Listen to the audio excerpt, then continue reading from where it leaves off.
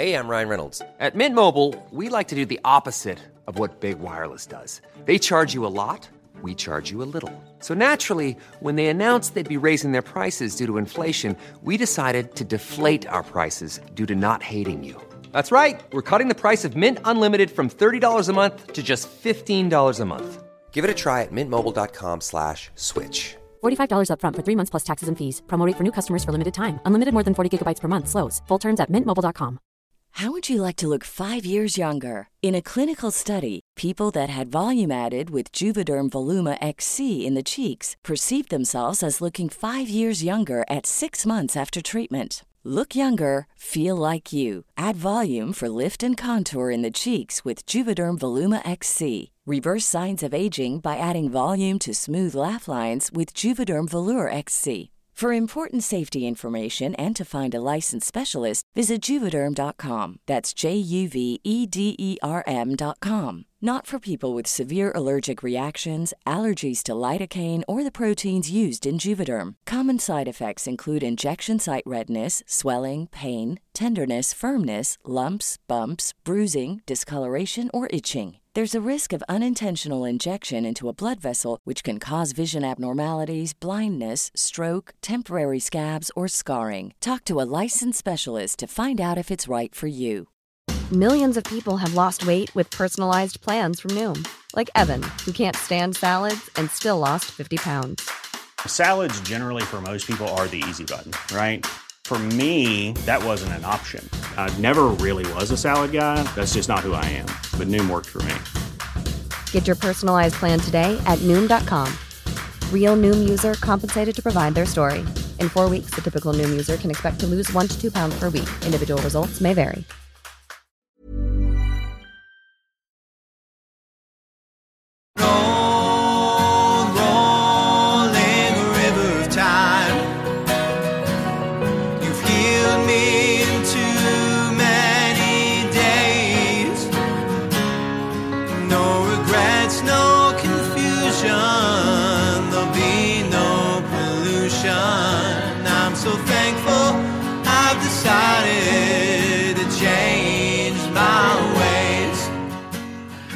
Welcome back to the Leaving Eden podcast. Welcome, welcome, welcome. We are your hosts, Sadie Carpenter, cult expert, cult survivor. Sadie Carpenter is with you here today. My name is Gavriel Hakohen. That is me.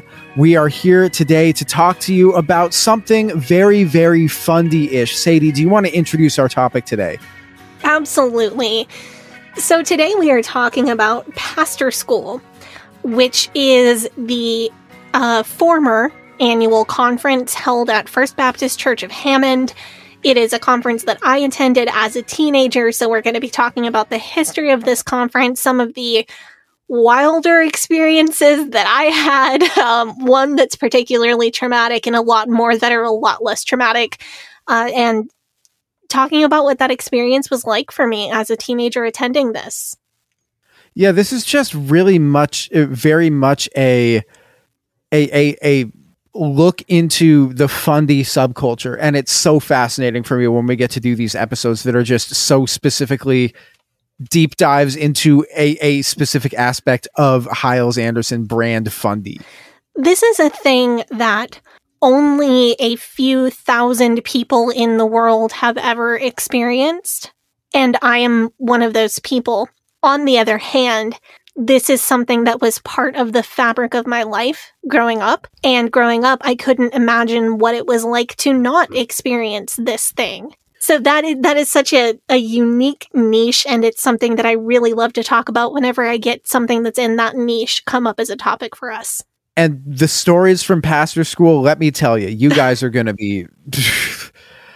I don't know. You guys are going to be shocked, so make sure you stay tuned. But before we get into that, the Leaving Eden podcast is the podcast about my BFF and co-host, Cult expert, cult survivor Sadie Carpenter's life in and escape from the Independent Fundamental Baptist cult, the cult in which she was raised. We talk about this cult. We talk about other cults. We talk about religion. We talk about fundamentalism. We talk about the real and present threat that cults and cult ideologies pose to society as a whole. And it is our goal to promote freedom of mind, freedom of thought, and freedom of religion. So if you like our show, if you are a fan of our show, there are a few things that you can do to help us out. Number one, easiest thing you can do, hit that subscribe button, hit that follow button, and it'll make sure that you get that new episode right when it comes out on Monday morning. If you want to get our episodes a day early, you can subscribe to our Patreon. Plus, the Patreon version of the episodes that you get is extended, uncensored, and it's ad-free. 3 wonderful things, and you get it a day early. You can join our Facebook group, which is facebook.com/groups/Eden Exodus, where you can, post memes, post stories, post articles, anything you want to post in there, as long as it is fundamentalism, deconstruction, religion related. We have nearly 3,000 people in that group, and there's some great conversations that go on there. You can also join our subreddit, which is reddit.com/r/Eden Exodus. Is there anything else I need to say before we thank our Faith Promise Missions and I Gave It All to Your patrons, Sadie? I don't think so. Let's get into it. We have 2 I Gave It All to Your patrons. Your names are Kathleen Moncrief and Melissa Mosley. I don't know what to say, Kathleen and Melissa. You guys are fantastic, and we really do love your support so much, and we do appreciate that so much. Thank you so much to Kathleen and Melissa.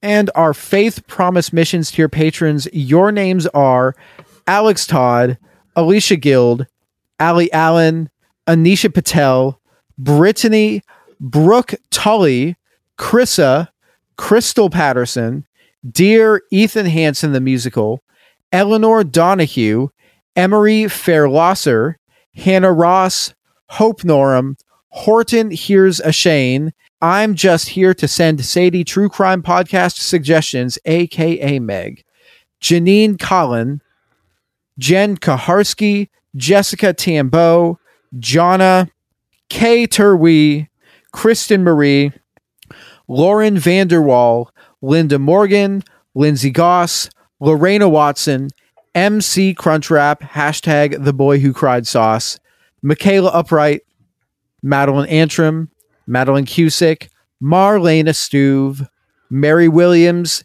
Mary Martin, Megan Arendt, Rob the Methodist, Sarah Reese, Scooby Sleuth, Stephanie Johnson, Susie, Tara McNamara, The Lady Rabbi, Tiffany Enderby, Walnut, Son of Walnut, and as always, Wes the Cowboy. Thank you so much. Yeah, thank you so much to our Faith Promise Missions patrons, and I Gave It All to Your patrons. But thank you to everyone who supports us over on Patreon. We really appreciate the support that you give us month by month. It's true. It is very much true. Sadie, hit us with that TW, and then we will get into the episode.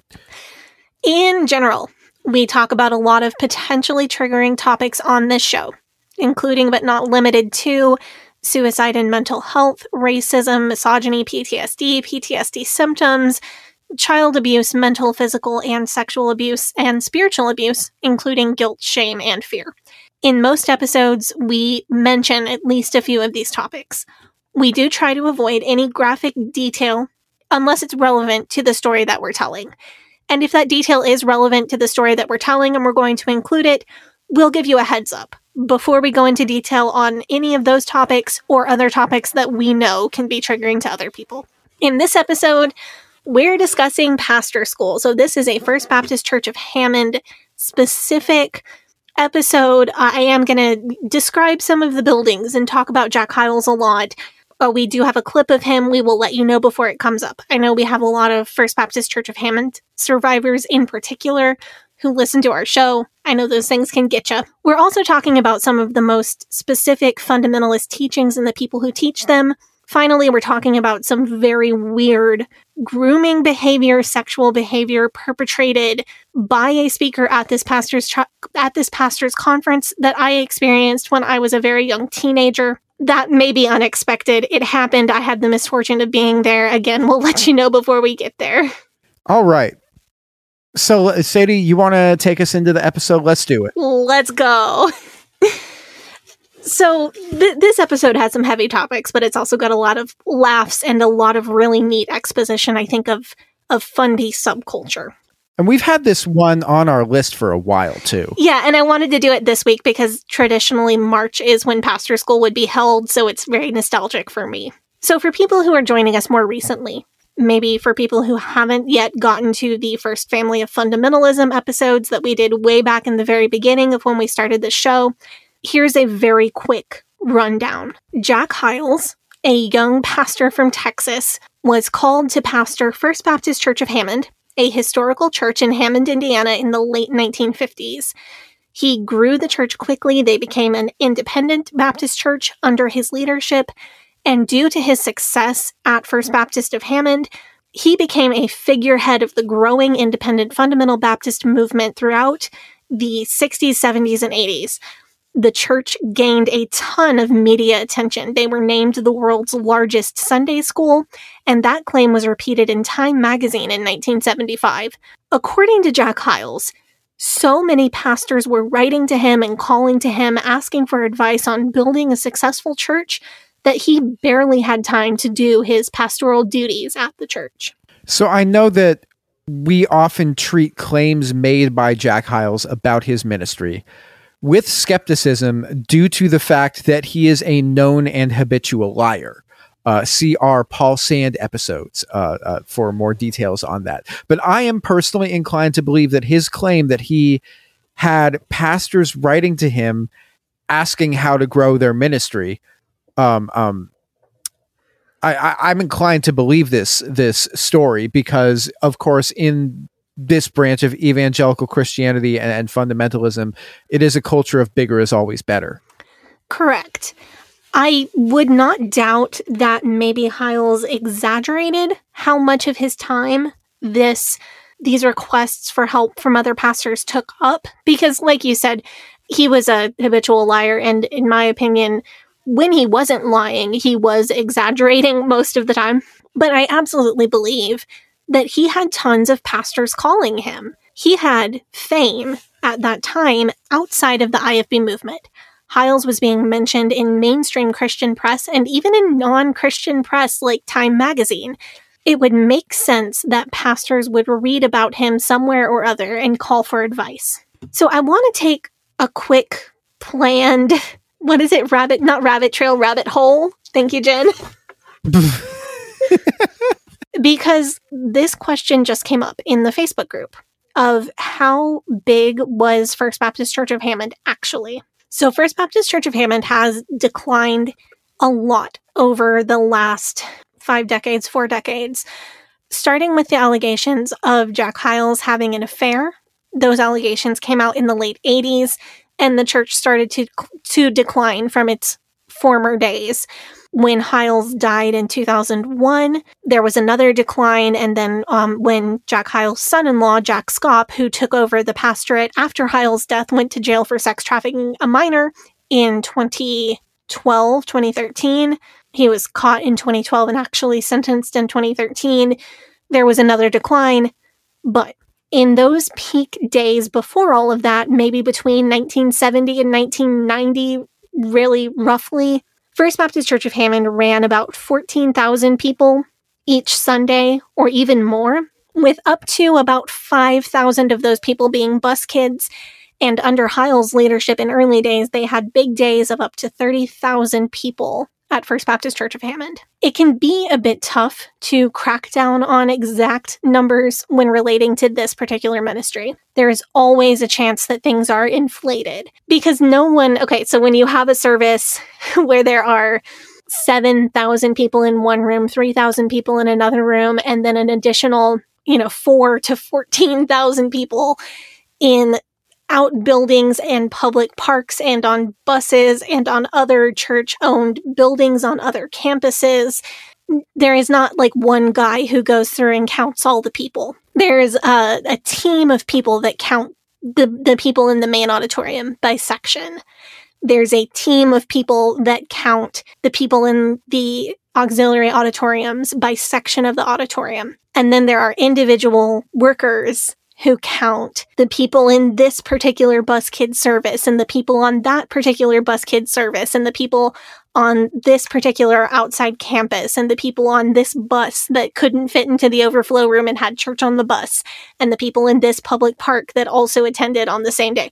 And any of those people can bump their numbers up a little bit to get recognition. It could be, or the church could inflate their numbers, right? If the church had a goal of 20,000 people for a particular big day and they got to 19,950, I would not put it past them to lie and say they were at 20,050 because that's just the kind of people they are. I wouldn't blame them for rounding that one up. That's like, right.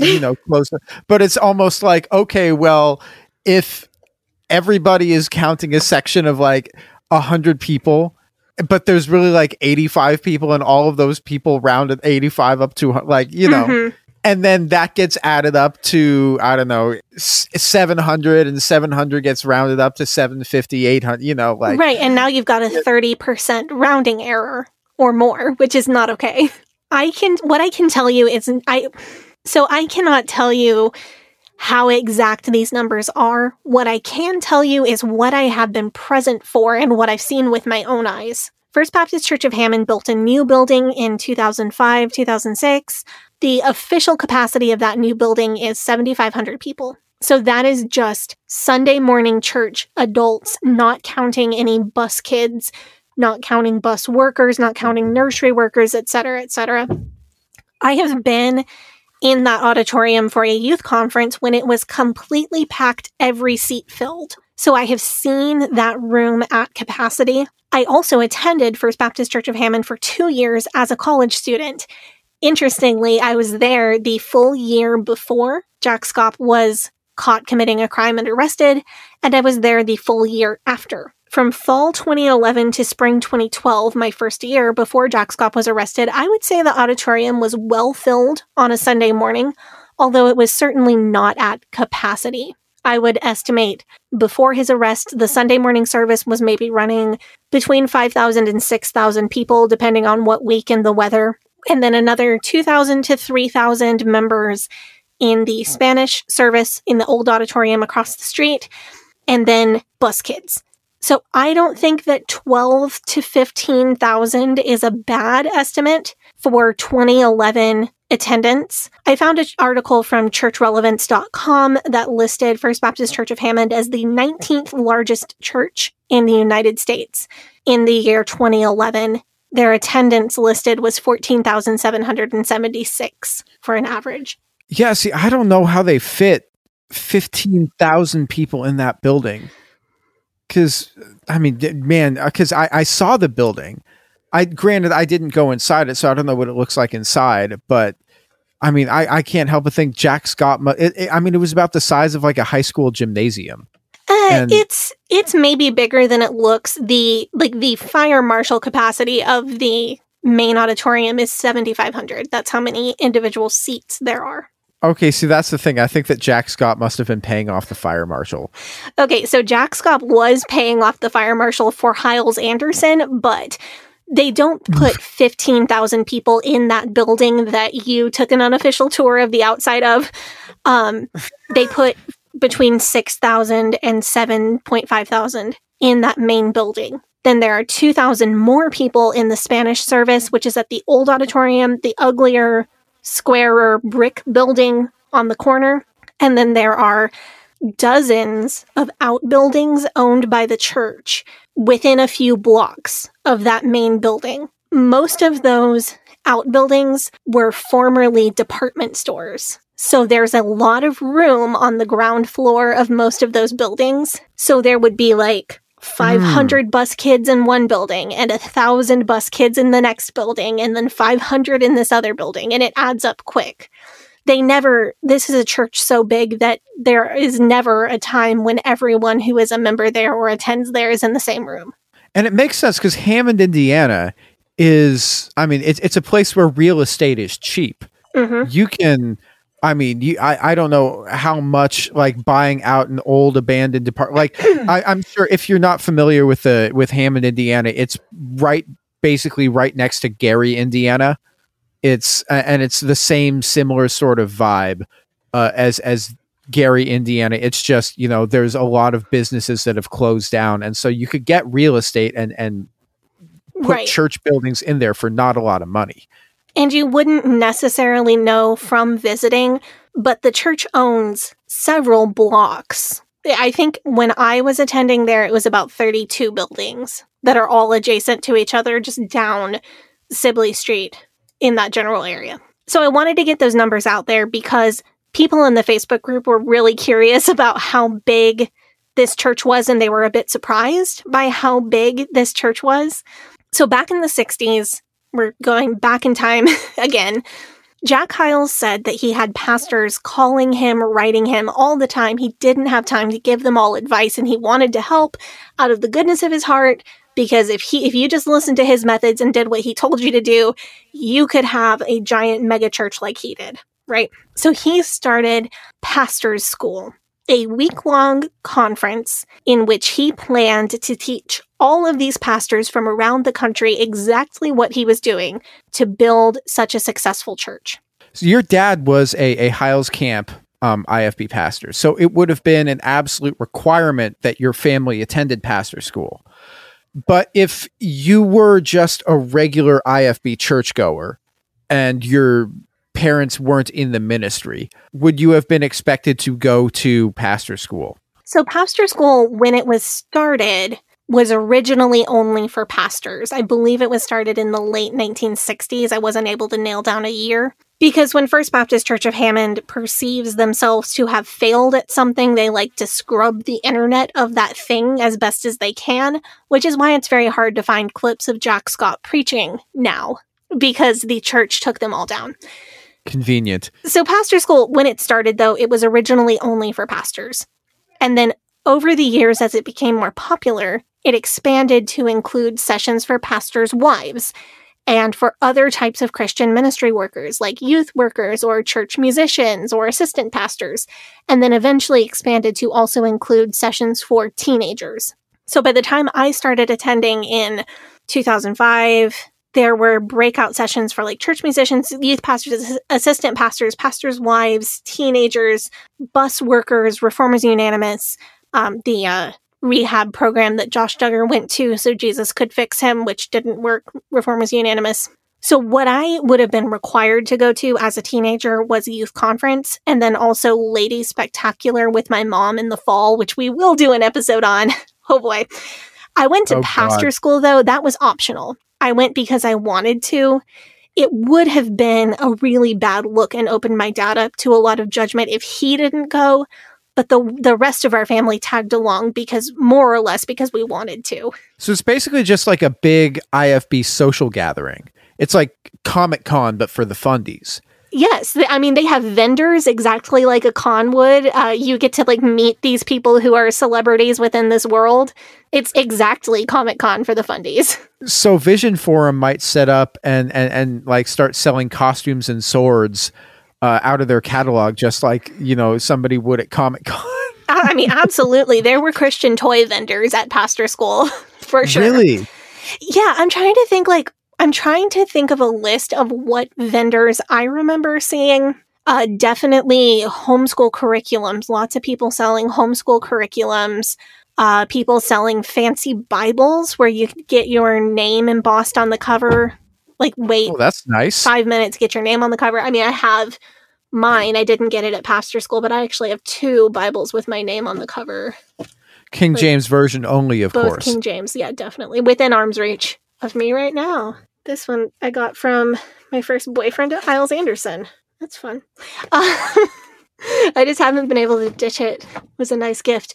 Also, people selling Jack Hyles' favorite brand of shoes. People selling suits, people selling dress shirts and ties, or like modest ladies' clothes. Bob and JoBeth Hooker of Patreon fame always had a booth selling their anti-feminist manifestos, marriage books, and culotte patterns. That was a thing that they were known for. people selling different types of tracts that your church could buy and like have special printed with your church name on it to give out to people. Lots and lots of missionaries who wanted to set up a date to come to your church and present their ministry and try to get you to give them money. Lots of evangelists who wanted to come to your church and have you give them money. Also tons and tons of self-published books, Christian sheet music. Yeah, I could go on, but that's the general idea of what pastor school vendors were like. Man, no, so it is really, it's like a con. It's yeah, and like, man. If there's a missionary, so let's say you're a young IFB kid and you really feel like God is calling you to be a missionary to Estonia, and there's one IFB missionary to Estonia, and you just think that this missionary family is doing such a good job, and like they learned Estonian, and you really want to know, I don't know what they speak in Estonia. I should look that up before I make an idiot out of myself. So you want to know how he learned Estonian and how he's been able to have such a successful ministry there. And you look up to this guy like a minor celebrity. Well, you can go to pastor school and go stand at his booth at Pastor School JesusCon and talk to him about all of these things that you're really interested in. And there are minor fundy celebrities that you can meet this way. I actually think the vendors represent two key deconstruction stories for me as a pastor school attendee. Both of these happened when I was between 13 and 16. I would not know what year either one was for reasons that I will explain later in the episode. It's sleep deprivation. That's the reason. So first story. One time I was walking through these vendor booths and I saw what looked like a $20 bill on the floor. I was so excited. I picked it up and it was a tract. Like, I'm sure most people know about these. Like, it looks like money, but it's Jesus information on the inside. Oh, these are the ones that they leave at tips, as tips at the diner after they go to church, right. And instead of tipping their server. Right, or they'll just drop them on the ground to like fool people into picking it up, which is supposed to be a good salvation strategy. I had this was so sad to me, like as a kid, because I had limited money for this trip. I had to feed myself on whatever my parents could afford to give me for the week. And I was so devastated. I just remember the tears coming into my eyes and like my face flushing with frustration. And I look up from the floor and the man who is running the vendor booth and selling these tracts is pointing and laughing at me and like egging on his pastor friends who are standing with him at the booth to point and laugh at me, which seems very Christ-like of him. Man, that is like, and also like, why would you do that? Everyone there is already saved. They're just being the only mean reason you would do it is to be mean on purpose. Right, because they knew you're like, your family wasn't particularly well off. You know, I mean, $20, especially 15 years ago, that's a lot of money. Yeah, $20 was a fortune a teenager? To me as a young teen. Man. So that was mean. They're just fucking like brute, man. That's right. So the other Christian love, man. Mm-hmm. Yep. The other vendor story that was a really core deconstruction memory for me, I visited the booth of Majesty Music, which is the company that does Patch the Pirate. They also produce a lot of other IFB songs, IFB sheet music. I was so excited that I might get to meet Shelley Hamilton. Shelley is Ron Hamilton's wife. She is a composer, arranger. She did the voice of Sissy Siegel. Wonder Fantabulous, Captain Patch! She also did... She was also a pretty good piano arranger. She did piano hymn arrangements. And I had been playing her pieces for competitions. And I had been playing her pieces in church. And I was really excited to potentially get to meet Shelley Hamilton. So Shelley was not there when I visited their booth, but someone from their team who was there was just incredibly rude to me. I do know who this person was. I'm being purposely vague because all these years later, looking back on that interaction, that person was stressed out and sleep deprived, and they were in no state to be nice to a teenage fangirl. Like they had no, this person, they have no training. They have nobody to mentor them on how to be a minor Christian celebrity. They, like, should they have been nicer? Yes. Do I blame them? It's hard to blame them. I mean, it's like the equivalent of like who is the bass player from your favorite band, not like the lead singer, not like the guitar player. It's like the right, or like one of their roadies, right? And like they don't know how to treat somebody who is just fangirling out, especially not with like the stress that their team is under, singing music for pastor school and being a part of this huge conference. So I'm not going to name and shame them, but it was a moment of seeing behind the mask and seeing that I had put anybody who worked for Majesty Music on a pedestal because they were approved and they were holy and they were godly music. And it was a very uncomfortable moment to realize that these people that I was idolizing were just people. Well, how rude were they to, like, were they just like dismissive, or were they like actively not nice to you? Let me think about how I want to answer, because I really do not want, there are a lot of reasons I don't want to like name and shame this particular person. So I came up and I'm like fangirling out, like, I just want to thank you and the team for all the music that you make. Your music means a lot to me, and I really love Mrs. Hamilton's sheet music, and I was wondering if there's any chance I might get to meet her. And the person just kind of looks at me and goes, no.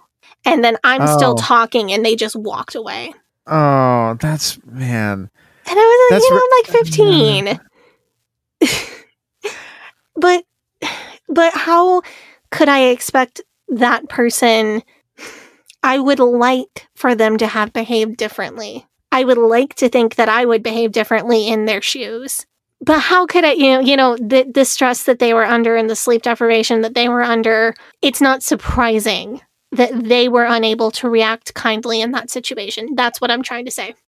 But it was a real moment for me because I was expecting this person to behave a certain way just because they work for Majesty Music. Yeah. Because this is such a holy, this is a godly company. This is an IFB company. This is, this is one of the few music producers that if something came out by them, I was allowed to listen to it. I didn't have to go through and think about, is this approved, or worry about if it's approved. Like they were that, their reputation was that good. So we're going to talk about some more deconstruction moments, but those are the two related to the vendors. I would also like to add that when I have nightmares about pastor school, it is always about the crowded hallways with vendors everywhere. And I will occasionally, usually when I have nightmares about Jack Scopp, he is chasing me through these crowded hallways full of vendors, and nobody will. I'm like trying to get all of these pastor school attendees to stop and help me because there's a convicted felon chasing me and nobody will stop to help me. And that's the most common Scopp nightmare that I have. That's a horrifying dream. I haven't had one in a while. We are recording this one late at night, and I hope I didn't just doom myself. But that one's been a while, thankfully. But when I have PTSD nightmares, sometimes that's what they look like. Oh, God. Fun times. I'm sorry. Other question about pastor school. Say you had a 16-year-old daughter and you wanted to possibly help her find a suitable future husband. Is pastor school the place where you're going to find such a man? Or is pastor school also a place where you might be able to possibly show her off? Definitely. So I'm assuming that you in this question is like if you're a pastor. Yes. Okay.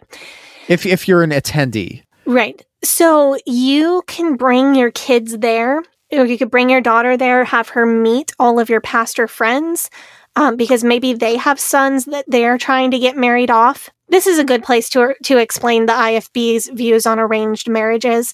In the IFB, they don't arrange marriages. I don't want to over-dramatize this. It's not that there has never been an arranged marriage in the IFB. There absolutely has.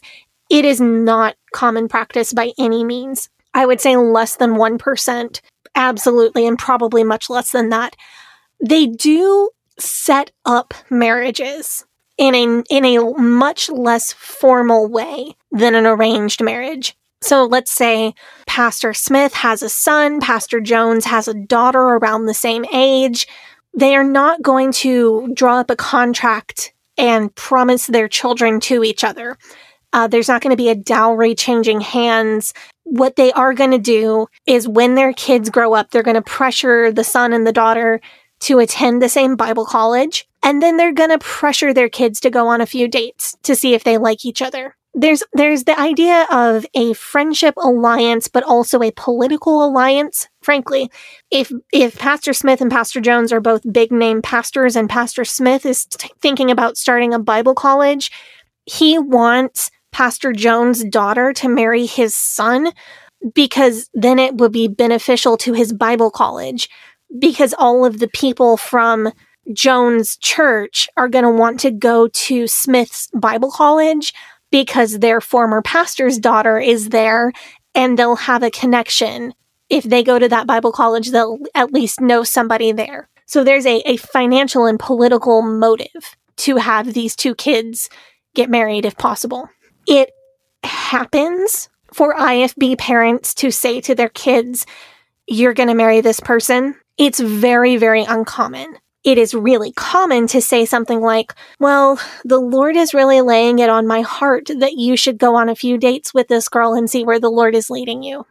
And then they go on a few dates. They're not really sure about each other. And the parent might come back with, well, the Lord told me that you need to go on 3 more dates before you call it quits. So there is definitely pressure, but it is, in my opinion, different from a formalized arranged marriage. The other thing about pastor school is it's not required for teenagers.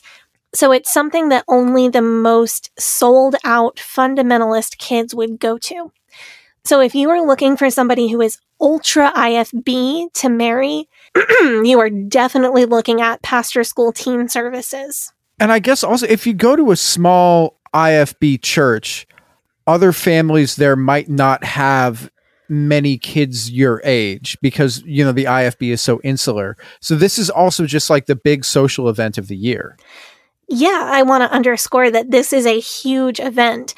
I was just tagging along as a teenager, but even for the adults, this was one of the events of the whole year. My first year at pastor school, I believe it was 2005, there were thousands of attendees.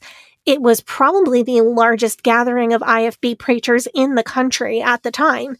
Pastors were encouraged to bring anyone who worked for the church or anyone who volunteered for the church. And I would say our church delegation was probably 10 to 20 people on any given year. So this is like a high pressure event. You're under pressure to represent yourself and your church in the best way possible. Yeah, there's definitely a push to see how many people you could convince to come.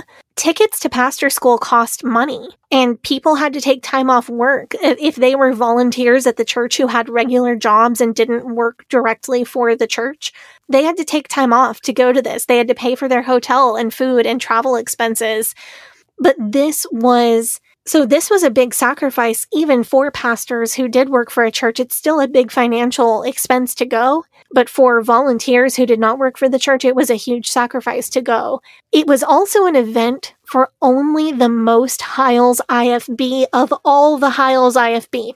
And because of that sense of in-group exclusivity, it was kind of a place where the fundies would go to let their hair down and get wild.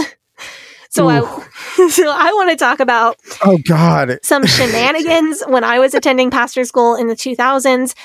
There's one story that's going to knock your red socks off, but I thought it would be fun first to cover some wild things that happened before I ever went to pastor school. Some of them happened well before I was even born. So I'm reminded also of when we talked about the big day in the spring program. Yeah, all of this is in the same era at First Baptist Church of Hammond. Can we start with an absolutely classic pastor school story? Oh, go for it. In 1978, at pastor school, Jack Hiles awarded John R. Rice's horse with an honorary doctorate from Hiles-Anderson College. His horse? Yes, the horse was read a poem of honor and appreciation, and during the poem, the horse pooped on the stage. What? Yep. That's the kind of thing that happens at pastor school. So this is the only time that I'm aware of that a horse or any other non-human was given an honorary doctorate at pastor school, but the tradition of giving someone an honorary doctorate persisted even into my time. So usually most years there would be a keynote speaker for pastor school, the guy who got to preach at the evening service most nights. Traditionally, that guy, whoever he was, I think it was Paul Chappell or Jack Trieber one year that I was there, was David Gibbs one year that I was there. Traditionally, he would be showered with gifts on the last night of the conference. Traditionally, these gifts would include an honorary doctorate from Hyles Anderson. I remember Jack Scott giving, I think it was Trieber, that he gave a hand-built custom pulpit for his church in California. Giving guests new cars was also a very common occurrence. New cars! Once when I was there, at least once, they took the doors completely off one entrance to the auditorium so they could actually drive a brand new car up onto the platform to gift to someone. Man, what? That was Tom Williams. He's coming back later. So wait, I want to go back to the horse story real quick. Why did they give a horse an honorary doctorate?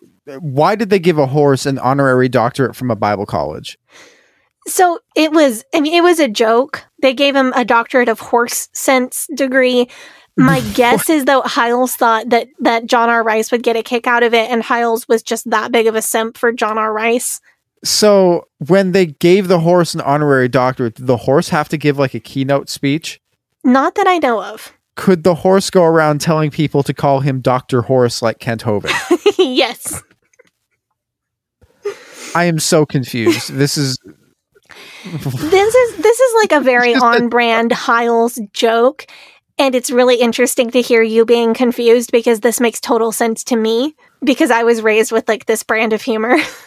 I don't know. I guess knowing what I know about Hyles' humor, I'm just glad that the joke wasn't in mean spirit. I don't know. I think horses are beautiful and that they're majestic creatures. And I'm glad that he wasn't mean to the horse. He was not mean to the horse. Everybody loved the horse. So, so when this horse thing happened, this was at the Hammond Civic Center. There were literally so many people there for the conference that year that they couldn't have the conference at the church's main auditorium. So that's how many people were showing up for this. So this means that a lot of the weirdo moments of pastor school history happened at the Hammond Civic Center and other various convention centers, including some of Hyles' most racist comments. Oh God. So I would like to include a clip of this. This is just one of the most baffling things to me that Hyles ever said in public. TW for Jack Hyles' voice, also racism. It's about a 15-second clip. You know how Mexicans wake up in the morning.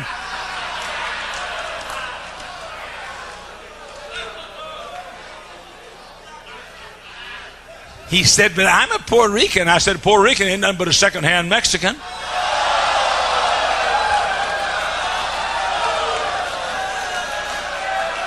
So, he says, good morning, brother. How's I ready to run a race? I say, Brother Danny, where have you been? I've been in Gus's guzzling place all night long. Ask you a question. You think he's going to win a race? Why? Because he's got sin. So I say, Mr. Ortiz, you can't run a race today because you got sin in your life. Are you willing to ask God to forgive you?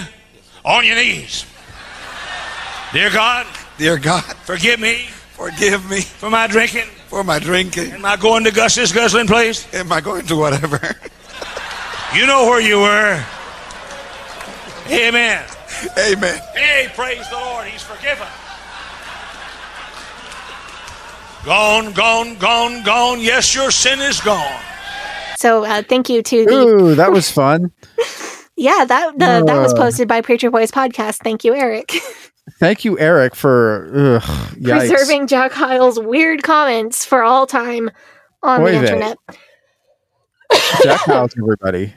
So moving on from Jack Hyles giving an honorary doctorate to a horse, it was also at pastor school where Jack Hyles gave an honorary doctorate to someone who shocked the Fundies way more than giving a doctorate to a horse. Did he give an honorary doctorate to the Loch Ness Monster for proving Charles Darwin wrong? No, he did something that made the Fundies way madder than that. He gave an honorary doctorate to a woman.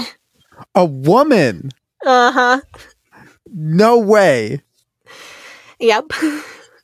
Man. I have to, like, who, like, what woman did he give an honorary doctorate to? So her name is Gail Riplinger. She is an author who is a huge, huge defender of the King James only position. She came out in 1993 with a book called New Age Bible Versions. And somewhere right in there, early to mid-90s, there was a pastor school that was focused on the topic of the Bible. Sidebar, this pastor school was also where First Baptist Church of Hammond had a member who had memorized, I think he was a professor at Hyles-Anderson, scare quotes on professor, but God. He had memorized the entire Bible. And what? Yeah. And like stood up in front of pastor school and quoted the entire book of Revelation, which apparently sent some people into like a lot of spiritual hoopla. That's crazy. What? I mean, that's a talent. That's true. The book of Revelations is not short. I was making pretty good progress on the book of Proverbs when I was in high school, which is roughly the same length, but easier subject matter. God, what? Anyway, when they did this pastor school that was completely focused on the topic of the Bible, they also had church members volunteer. They read the Bible continuously throughout the conference. So when everybody was in one room having the conference, somebody else was standing in another room by themselves just reading the Bible, because they thought that this would bring some kind of like special God power to the conference, which is not superstitious at all. But Gail Riplinger, when they did this whole conference that was focused on the King James Bible, Jack Hyles allowed Gail Riplinger to speak at pastor school and talk about some material from her book related to scripture and Bible verses. To get the technicalities all the way right, she did not bring a sermon, but she presented just material from her book talking about why King James only. Are you here saying that Jack Hyles got his theology from a woman? Maybe just for a minute. And it did not go over great with the Fundies, let me tell you. Rare dub for Jack Hyles. So Hyles gave her an honorary doctorate and allowed her to speak from the pulpit, which is really like what he got in trouble for. A lot of people said that if he had set up like a separate lectern on the other side of the platform for her to speak from, it wouldn't have been such a big deal. She is also a pretty controversial figure because of some comments that she made referring to God as a co-author of her book. I read her comments. I think she meant to say that God led her to the correct conclusions and that God wanted to use her writing for good and use her book for good. With standard Christian stuff. A lot of people took her comments to mean that she thought her book was divinely inspired, which would obviously be not a cool thing to say in Christian circles, especially Fundy circles. I mean, that would put it on the level of the King James Bible. Right. And personally, I think people misinterpreted her and she spoke funny. Not that it really matters at this point in time. And also, like, if it's a woman, then they can misinterpret her negatively on purpose if they want to. Yeah, that was going to be my next point. So, people didn't like her speaking with authority on scripture, even though she wasn't talking about interpretation at all, just simply translation and matters of language. People did not like a woman speaking to them. So I think maybe they just found something to pick at her over. Yeah, I mean, you could also take what she said to mean that she says that God created everything and therefore he created the book. So right, which I think is more kind of along the lines of what she was saying. Anyway, Hyles took a lot of heat over this, and then later Jack Schaub had major beef with Gail Riplinger over something that he said at pastor school. So this was a pastor school I was there for. I think it was 2008, and it was 2007 or maybe 2008, Jack Schaap had released this book called Where Are We Going?, which was intended as a manual for modernizing the IFB just enough to be appealing to regular people. This was a weird situation. Schaap had published probably a dozen books by this point, and he was just handing out every session. You would be given a copy of a book by Jack Schaap. Every session. Just about every session, whenever he would speak, he would give you a special printing of his book that he had printed just for Pastor School that was about whatever topic that he was talking about that day. So I went home with 10 or 12 books by him and several more Fundy books by other people who spoke at the conference. And I'm really sad that I threw them all away because that would have made great podcast material. One of these books that he handed out, though, was a new book that was first published at Pastor School. And one little paragraph from this book started his entire King James only controversy. Really? Yeah. This is when Schaap said that the original texts were both inspired by God and preserved by God supernaturally, but that the King James Version that we read today was not verbally inspired, it was only preserved. So the King James is not inspired by God. The original texts are inspired by God. Rare win for Jack Schaap. He is correct. Even within Fundy universe, I think he's correct. This is what eventually caused a denominational three-way split, basically, with some IFBs supporting Jack Schaap and then some breaking fellowship from him over it. This is also one of the main events that led to the formation of the NIFB. And then Schaap later doubled down on these comments, took a lot of heat. This is what people hated him for before they hated him for committing a crime. He also got in some kind of internet war with Gail Riplinger. I wasn't able to track down the full details. Apparently he called her an adulteress over this. There was a whole Fundy beef. What? There was a whole Fundy beef over this. The ones that hate him hate Jack Schaap more for this than they do for being a pedophile. Oh yeah, obviously. I bring up that story to illustrate how Pastor School can kind of be a hotbed for controversy within the IFB movement.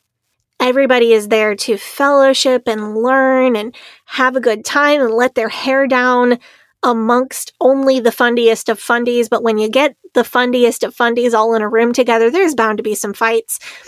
It was a hotspot for a lot of the allegations against Jack Hyles in the 1980s and 1990s.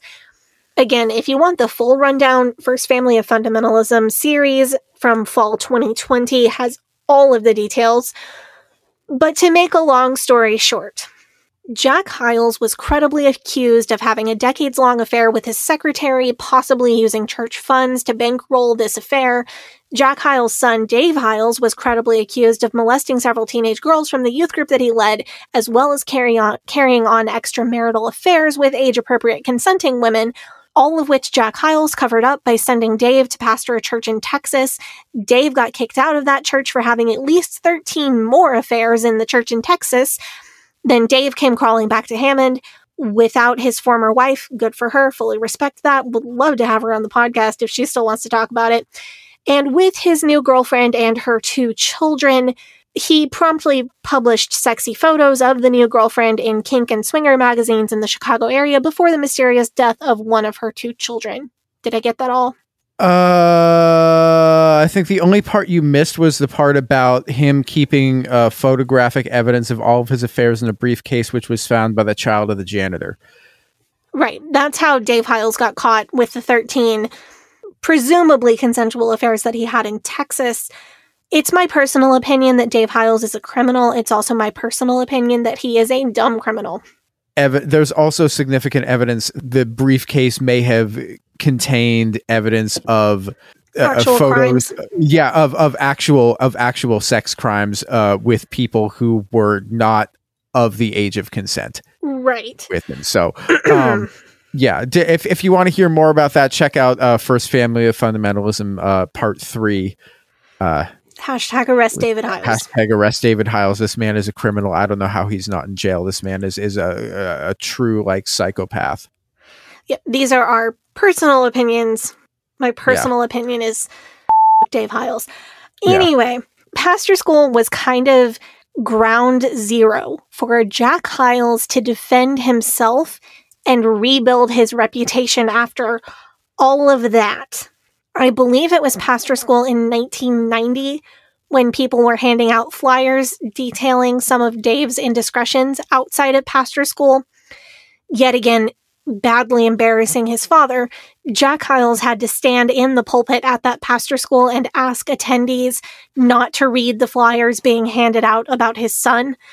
Fortunately for Dave, he didn't have to be embarrassed by seeing these flyers, because while he was technically present at Pastor School, he was not participating in the activities because he was allegedly in a car out behind the church building having sex with a different First Baptist Church of Hammond staff member's wife.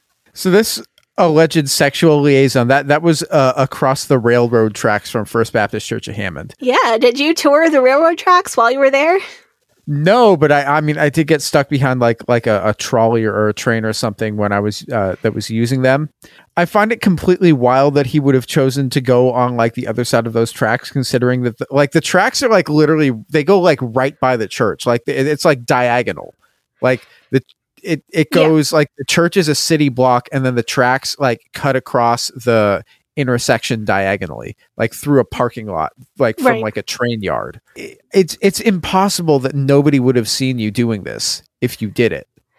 So it was nighttime and the new building wasn't there. So the entire locus of operations for Pastor School was an entire block further away. And there was an old department store on the corner where the new building is now. So that would have kind of blocked view. I will say that someone did see whatever he was doing in that car because there was a police report. And I have seen parts of this police report. I don't have a copy of the whole thing, despite multiple FOIA requests. Yeah, a couple of things about this. Number one, what is it with the fundies and car sex?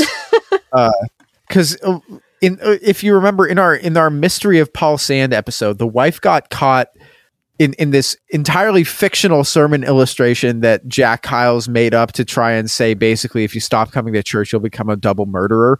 Go back and listen to it if you haven't heard it. It's from like March of 2021.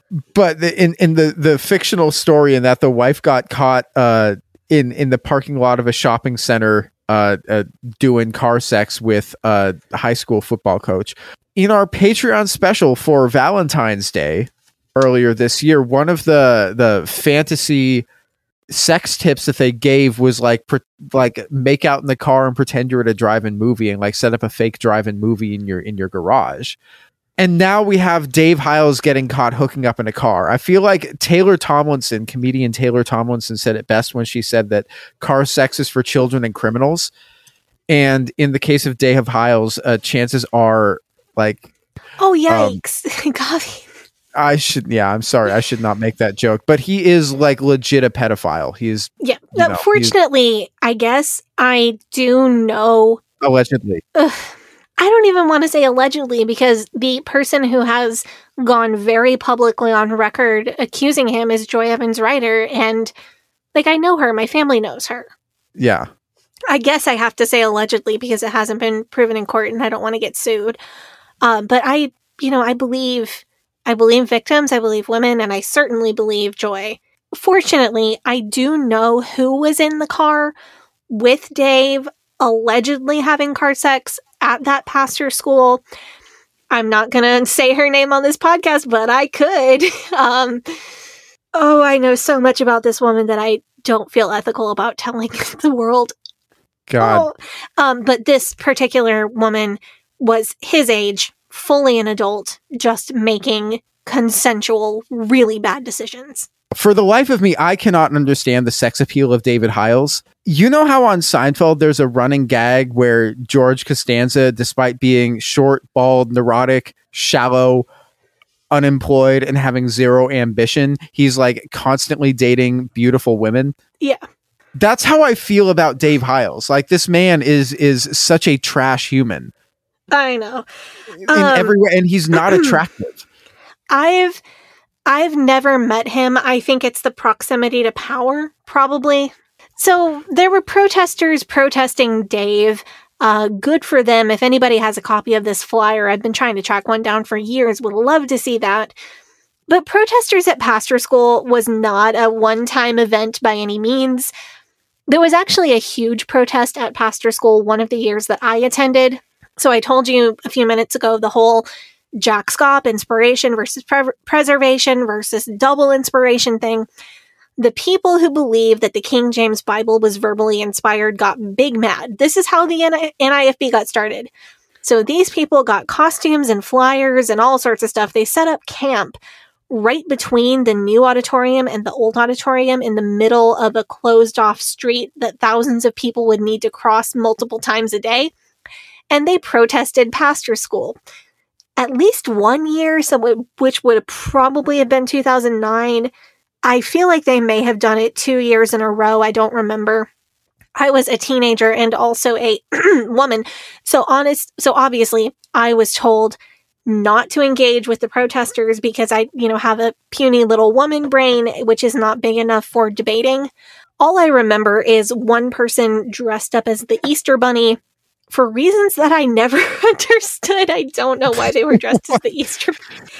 I don't know. I just remember seeing the Easter Bunny there. I also remember these protesters getting into multiple physical fights with the Pastor School's attendees. I told you, Pastor School is where the fundies go to get wild. That was the whole thing. Man, what? There were like brawls in the street between Schaap supporters and Schaap haters. Man, So basically, what I'm saying is that Pastor School is like WrestleMania. It's where the biggest drama happens, where everybody is there in one place, where friendships are forged and rivalries are made, but for the fundies. So I want to go take up the offering because when we get back, I want to talk more about my own experience as a teen attendee of Pastor School because some of my experiences were pretty wild. Okay, let's go do it. You briefly lived in Florida. Briefly. What's the craziest thing that ever happened to you when you were living in Florida? I was living on more or less a cult compound at the time, so my experience may be a little bit skewed. I will tell you my worst date of my life was in the state of Florida. Oh, no. Oh, yes. I'll have to tell you about that one sometime. But sometimes when I sit down to listen to a podcast, I just want to escape from everyday life and the memories of terrible dates and laugh a little bit. And that's why I want to tell you about the Florida Men on Florida Man podcast. This show leans in to the reputation of the state of Florida as the weirdest state in the nation. The hosts were born and raised in Florida, and they cover everything from small town mysteries, historical legends, and of course, the Florida Man headlines that everyone loves to make fun of. Have you listened to any of their episodes recently? Yeah, I think one of my favorite ones that I've listened to was probably the cranberry sauce and the gobblers episode. That one was really funny. I don't think I've heard that one, but it sounds amazing, and I'm going to go look it up right now. Yeah, or the Houseboat Detective. That one was also really good. But I mean, it's a funny show. You guys should check it out. I think it's funny. The thing I really like the most about it is that the hosts feel like they are really friends in real life. They have me convinced that they actually like each other and are always having a good time. Yeah, so if you're looking for a new podcast to have a parasocial relationship with the hosts of, highly recommend. Yeah, Florida Men on Florida Man is a great escape from everyday life. It's family friendly, and you're definitely going to have a good time on every episode.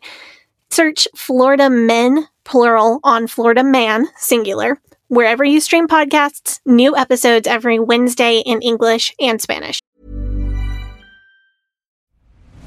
I'm Nick Friedman. I'm Lee Alec Murray. And I'm Leah President. And this is Crunchyroll Presents The Anime Effect. We are a new show breaking down the anime news, views, and shows you care about each and every week. I can't think of a better studio to bring something like this to life. And I agree. We're covering all the classics. If I don't know a lot about Godzilla, which I do, but I'm trying to pretend that I don't right now. Hold it in. And our current faves. Luffy must have his due. Tune in every week for the latest anime updates and possibly a few debates. Oof. I remember, what was that? Say what you're going to say, and I'll circle back. You can listen to Crunchyroll Presents The Anime Effect every Friday wherever you get your podcasts. And watch full video episodes on Crunchyroll or the Crunchyroll YouTube channel.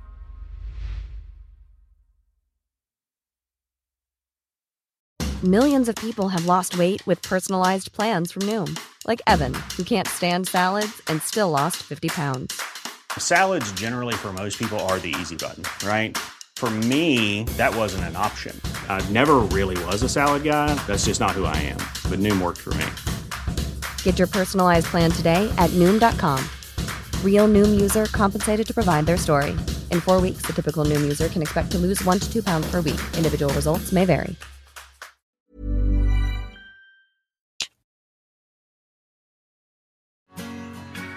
Hey, Sadie here. If this is your first time listening to the Leaving Eden podcast, make sure you go back and check out episode 57. It's a primer episode for new listeners. That episode tells my personal story and gives you all the terms and information that you'll need to know going forward. Also, check out our cult true crime series, The First Family of Fundamentalism, so that you can get the whole cult story. If you like our show, you can support us by joining our Patreon, where we have extended and uncensored episodes as well as other bonus content available. You can also join in the discussion in our Facebook group. That group is called Eden Exodus. Tell a friend, tell a family member, tell your worst enemy.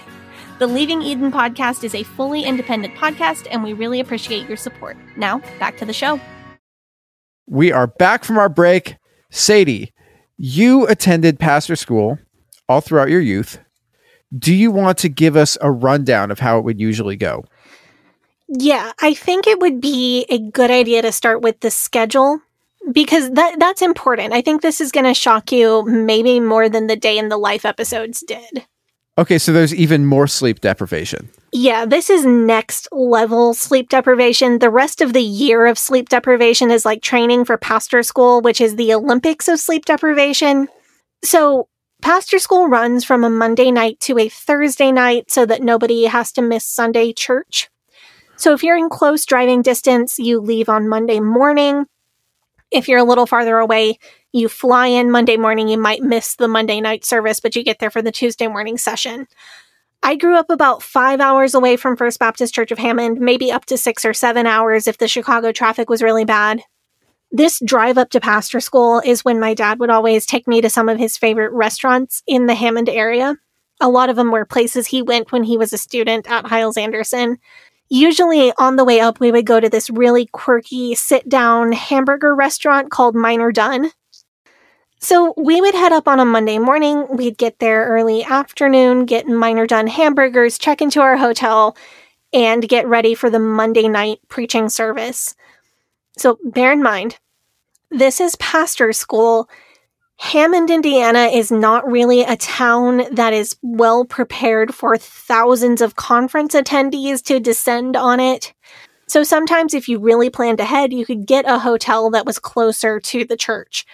A lot of times you would end up staying in a hotel like 45 minutes or an hour away from the actual church because everything would be booked. Also, when you leave your hotel to get to the conference, you have to deal with parking. First Baptist Church has a huge parking garage across the street, but if you're not early, you're going to end up parked on like the top floor, and it is such a pain. Like, it's going to take you an hour to leave the parking garage. It's like trying to get out of the parking garage by the Schnitzer downtown. If you're not on the bottom 2 levels, you're in trouble. Oh, God. Yeah, no, if you've ever parked in that parking garage, like after a show at the Schnitz, you know.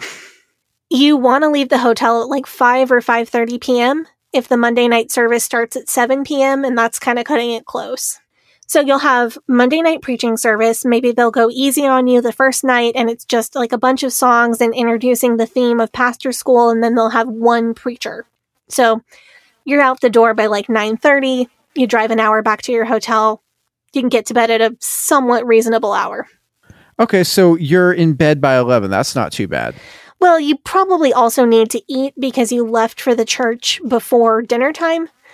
So you get some fast food dinner, get some granola bars or something. You'll definitely be able to crash out by midnight, so it's not that bad. So Tuesday morning, though, you're up before it's light outside. You got to make sure that you do devotions really good so you don't look bad in front of whoever you're sharing a hotel room with. You have to get dressed in a shared hotel room with either people from your church or your family or whoever you're staying with. You get the continental breakfast at the hotel and you head over to the church for morning sessions. I should note that I'm having to piece all of this together from memory, and I'm having to guess a lot because these schedules are hard to find online. I'm thinking the morning sessions start time maybe changed year by year. So some years it might have been 8 a.m. or some years it might have been 9 a.m. or 8:30. If we assume the middle ground, if the morning session starts at 8:30, you got to leave the hotel at 7 at the latest. So you got to get up at 5:30 at the latest because you got to do Bible reading. You got to get ready. You got to eat breakfast. I think based on my memory, I would have stayed with my family in a hotel room when I was on the younger end for Pastor School Teen Conference, like 12, 13, 14. Later on, as an older teenager, there were more teenagers from my church who went to pastor school. So people from my youth group would all share a hotel, like all the girls would share a room, all the boys would share a room, or we would stay with friends of my youth pastor in their houses, like people who were members of First Baptist Church of Hammond, to save money on hotels. And once you get to the campus in the morning, you're going to be doing pastor school from the time you get there until you go to sleep that night. So the general schedule for the day would be like a morning service, songs, announcements, preacher, altar call, and then you'd split off into different sessions. So there would be breakout sessions for pastors' wives and youth leaders and music and teens and all of that, so on and so on. So would they all be at the same time and then you like pick one to go to, or it'd be like one after the other? All the different breakout sessions would be at the same time, and they would publish the schedule and the speakers ahead of time. You wouldn't have to commit to just one track for breakout sessions. So if you wanted to do the pastor's wives sessions on Tuesday and then the music ministry on Wednesday and then back to the pastor's wives on Thursday, you could do that. Okay, so would you go to the teen session or would you go to like the music session? I had the choice between those two. Some sessions were more open. So because I was doing so much church music at the time, I could have chosen to go to the music session. I was also doing a lot of bus work, so I could have gone to the bus workers sessions. Other sessions were more closed. As a teen, I don't think I could have walked into the pastor's wife session without somebody approaching me and saying, "You're not old enough to be here, go to the teens."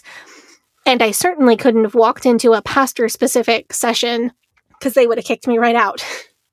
Again, working off memory, I think some years the preaching service would go all the way up to lunch, and then we'd have a lunch break and go to breakout sessions after lunch.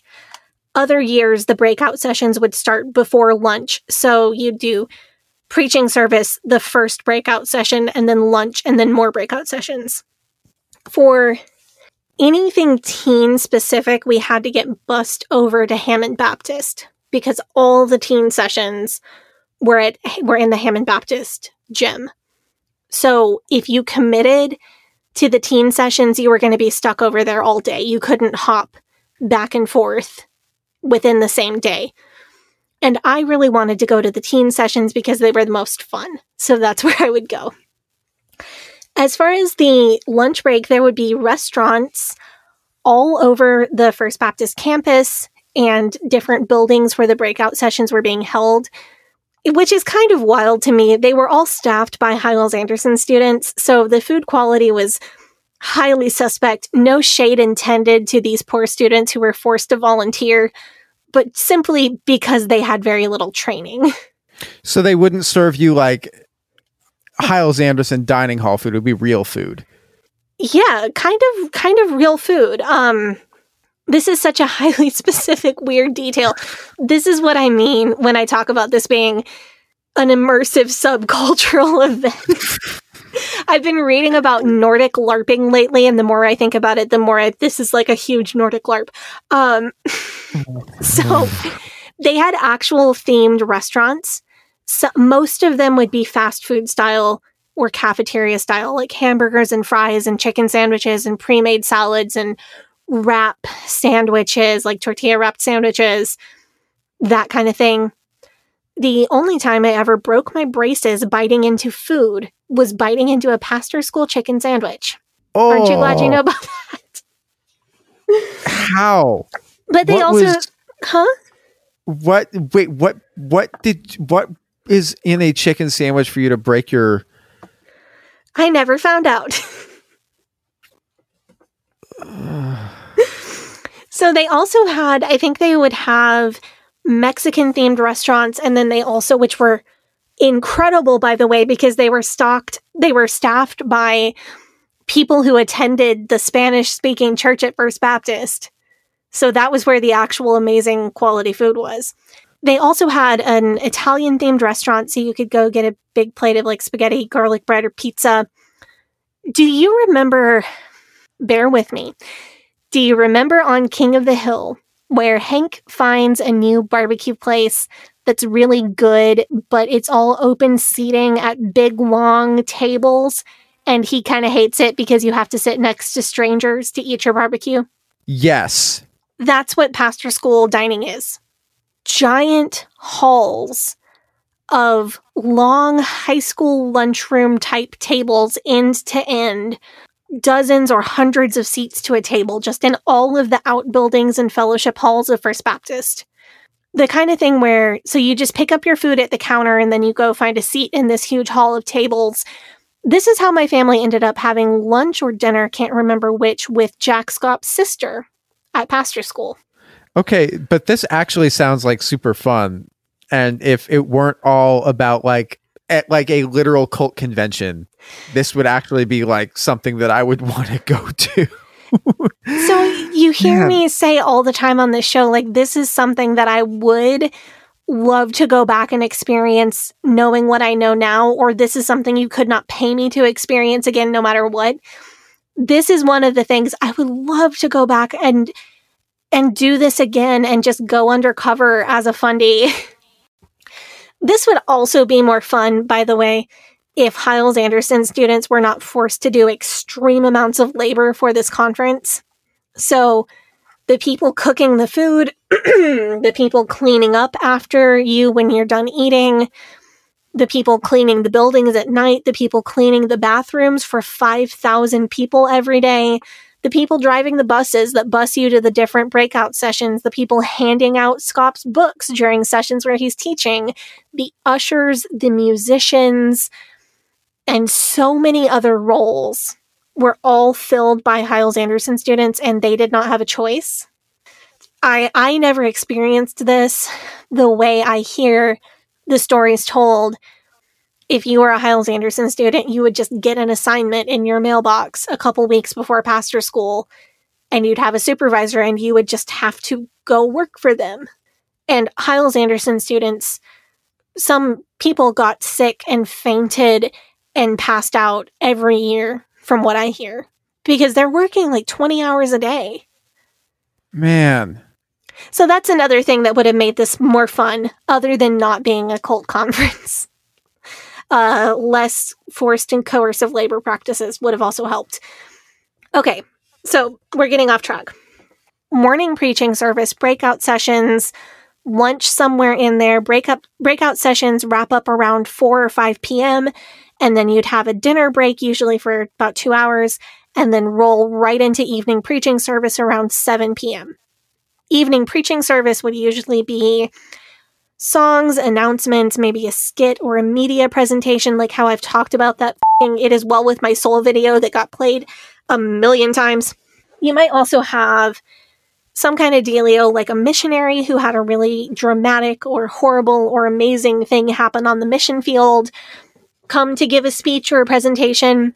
You also might have a presentation of a certain ministry at First Baptist Hammond, or Patch the Pirate would come out and do a few songs with the children's choir from First Baptist. A lot of it felt like it was intended to show off the sheer size of the First Baptist ministry. They'd bring out a kids choir, and the kids choir is bigger than the total membership of the churches of half the pastors there. So a lot of times it felt like it was a show of force or a brag. And then for evening service, you usually have 2 preachers. So that's 2 45-minute to an hour sermons. I don't know what time we would get out of evening service. I was sleep deprived. I didn't have a cell phone and I didn't really wear watches. All I remember is just trying to stay awake during those sermons at night. They'd have to bring out the really bombastic preachers to try to keep everyone awake. So those night services were where you got to hear the big name favorites like Larry Brown or David Gibbs. As much as I dislike most of the things David Gibbs has done in his life, he's an incredibly funny speaker. Did I ever show you the video of Larry Brown smashing a TV with an axe on stage at pastor school? What, like Keith Moon? Yeah, exactly like that. Oh, man. I was there for that. That was interesting. Was the TV plugged in when he did it? No. He was preaching about how TV ruins marriages and ruins your walk with God and blah, blah, blah, and you ought to smash your TV. And then he said, if your wife gets mad at you for smashing the TV, you should threaten her with the axe. Okay, I'm going to need to see a video of this. Can we put the video? I'm going to put the video of this up on our TikTok and on our Instagram. Oh yeah, by all means. That was truly fun. Wild. I will say it kept me awake. So that's about it for a day at pastor school. You get out of preaching service whenever the altar call is done. Altar calls could go up to an hour to 2 hours. You get out of the parking garage, drive back to the hotel, crash with your clothes on. If you're me, usually my deal was fall asleep in the car on the way to the hotel and then just pass out on a hotel bed with my clothes on and then do it again for 2 more days. So that's what, like 6 hours of sleep on the first night. And if you're lucky, you get 4 hours the rest of the convention, 4 hours a night? Yeah, I might have gotten a smidge more than that because I could sleep in the car on the way to and from stuff. And I remember some pastor schools, I would get so tired that I would purposely pick a session to sit in the back and fall asleep on purpose because I couldn't do it. I guess I should do my Estes Perkle voice. Does this shock you? What, that you were sleeping through Burning Hell episode? You're sleeping through your lessons and not being a good fundy kid does shock me. Oh, dude, I was so tired. Because you're also like, you're sitting through all these sermons on very little sleep, but you're also walking a lot during the day. If I could somehow magically go back and experience pastor school again, knowing everything I know now, one thing I would love to do is wear an Apple Watch and see how far I had to walk. So you'd have a morning service and then you get up and you walk around the vendor booths to try to wake up enough to go to the next thing.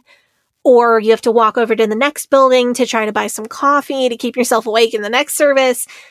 And then you have to walk to your breakout session, or if you're a teen and you're getting bused to HB, you got to walk to the bus to get bussed over to the breakout session. And then you have to walk over into this other building for lunch. So there's a lot. It's a lot with very little rest. So the breakout sessions. Let's do it. Yeah. What kind of messaging are you getting at these? Is it useful or is it just like regular fundy? Oh boy. So breakout sessions were usually about how to do things exactly like Jack Hyles and First Baptist Church of Hammond. The whole messaging was, if you do things exactly the way that we do, God will bless you with the success that we have, which is such a terrible, toxic message because pastors will copy everything they do, not have the numbers that First Baptist Church of Hammond has. And it is such a frustrating feeling of what am I doing wrong and why is God not blessing me? I have access to a 2008 pastor school syllabus. So first I flipped through some of the outlines for breakout sessions that I did not attend. I have some outlines from the pastor's wives sessions. I'm not even going to read Oh, God. the information in this outline. I'm just going to read 4 titles. So number 1, keeping your focus on a fun marriage. It's a fundy marriage. It's not going to be fun. Number 2, keeping your focus on respecting your husband. Number 3, submission. Kinky. And number 4, self-control. Oh, I'll put some of this on the Instagram. It's really something. I'm afraid to even ask, man. This is... Well, you put a picture of Andrew Tate on our Instagram, and I had to look at that. So this is going to get you back for that. It's true. He is a sad, ugly little man. I do not want to see his face.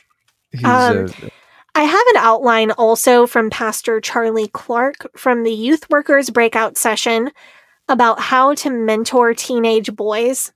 His entire sermon was basically about making sure that teenage boys in your youth group have enough godly male role models and don't hear too much teaching from women. One point in this outline is, quote, try to hire men as their school teachers. Do gender discrimination in employment practices to make sure that your high school boys turn out okay.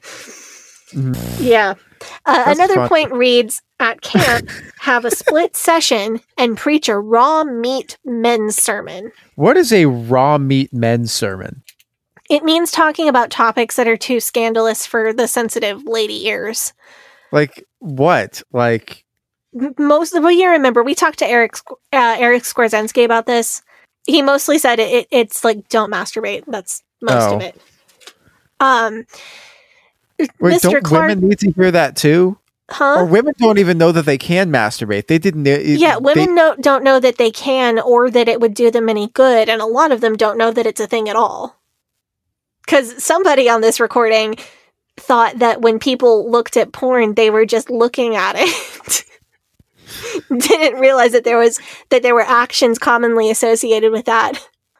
Anyway, Charlie Clark also recommends that we're going to talk more about split sessions in a minute, unfortunately. But Clark also recommends that youth leaders teach their teen boys to, quote, hate the sin of homosexuality, end quote, and also, quote, teach them how to walk like a man, talk like a man, stand like a man, sit like a man, get their hair cut like a man. It goes on there for a while. Like a while. So that's what was being taught to youth workers in the breakout session. The thing about split sessions, though, is that Charlie Clark was suggesting having them at teen camp, which is very typical.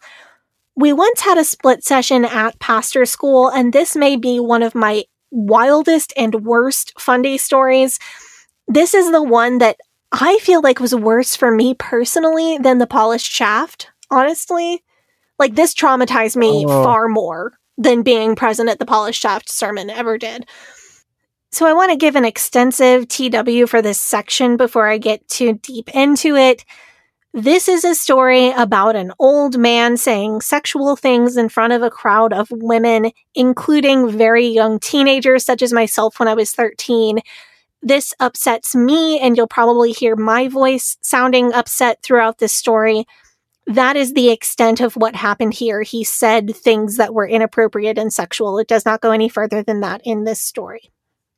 So this happened in 2006, making me 13. They sent all of the male attendees to one building and all of the female attendees to another building.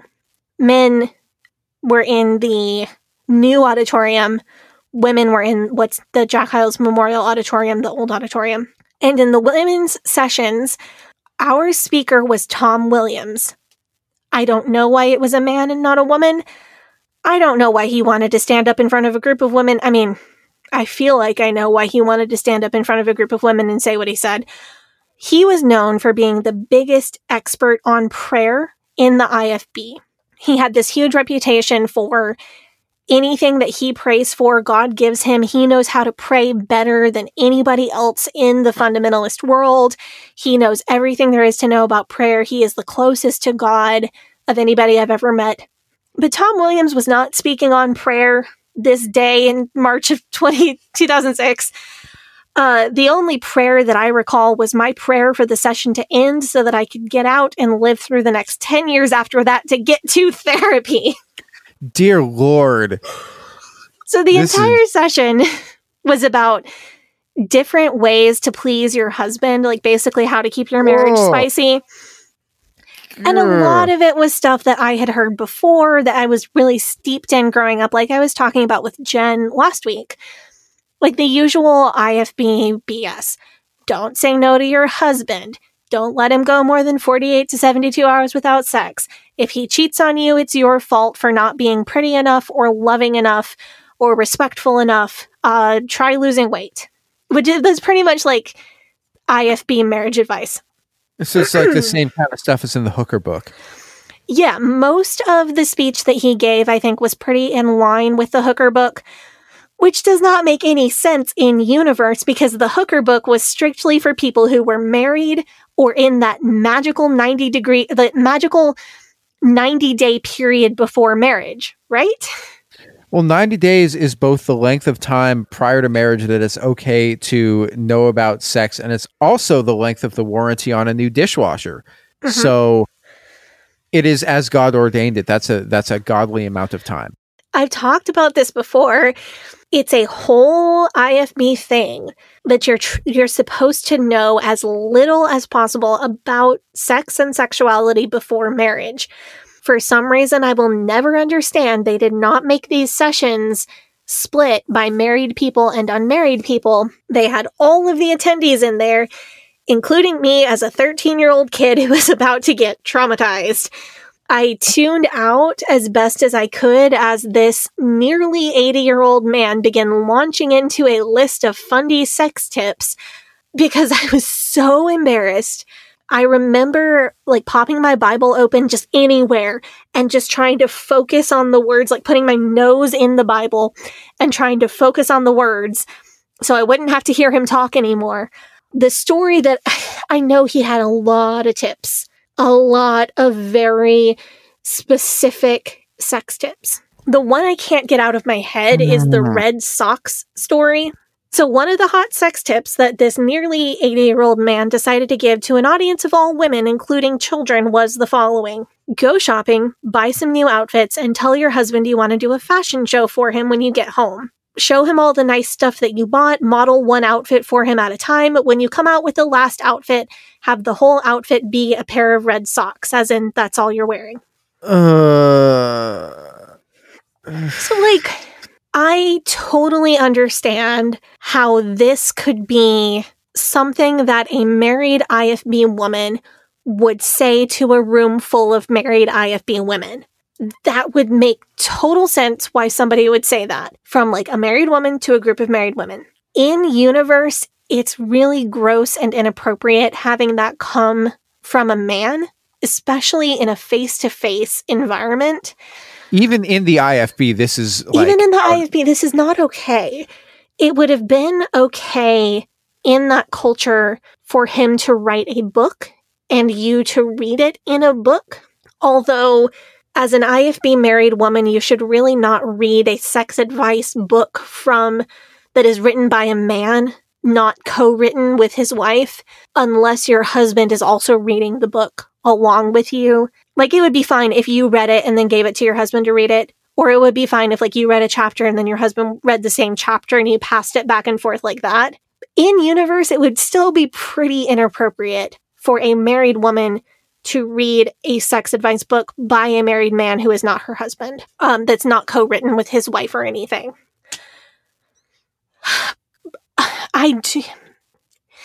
It makes me a little bit angry that this was allowed to happen in an all ages section, or an all ages session. I was 13. I did not need to be hearing this. I was 13 and traumatized by modesty culture and terrified of my body. On top of how inappropriate it is to have this in an all ages session and to be saying this to a teenager to begin with, especially a 13-year-old, I also did not need to be told that this would be an expectation of me when I was married. The whole thing is so wrong for me. So when you got out of the set, were people I guess it's the IFB, so there's not going to be like a women telling their husbands, you need to hear what they said in this session. It was inappropriate for that to be coming from a man. No one said that, and he said it in front of the children too. Yeah, like, you're not allowed. You can't lift up your voice against God's anointed.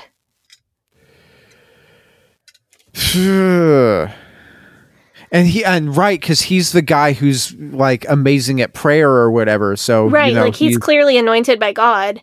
So you can't say anything negative about him. You could, it depends on how sold out to the IFB your husband is. I'm sure there are plenty of women who had a little bit more leeway in their marriages, who went home and gave their husbands an earful about how they're never listening to that nasty man talk again. I'm sure there were mothers who were upset that this was said to their children. There was no opportunity for somebody to stand up and leave or stand up and call him out from the floor. We were all just kind of stuck there listening.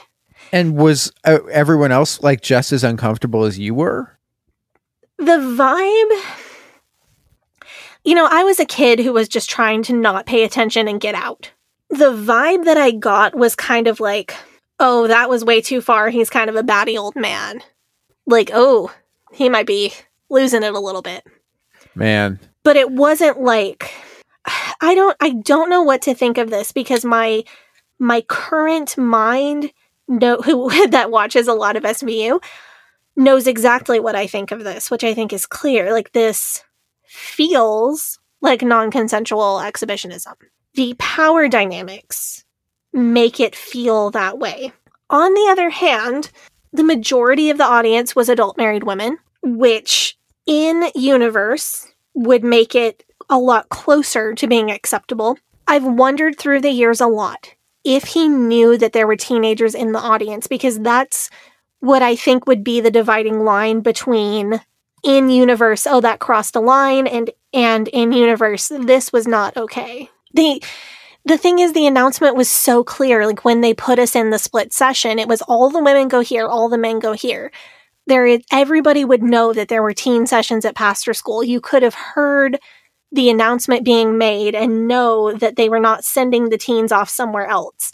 It strikes me like that it would have been very hard for him not to know that there were teens in there. And he could have just looked out in the audience and seen, okay, well, like, who's out there? I mean, he was really old. I don't think he could have seen anybody in the audience. Man.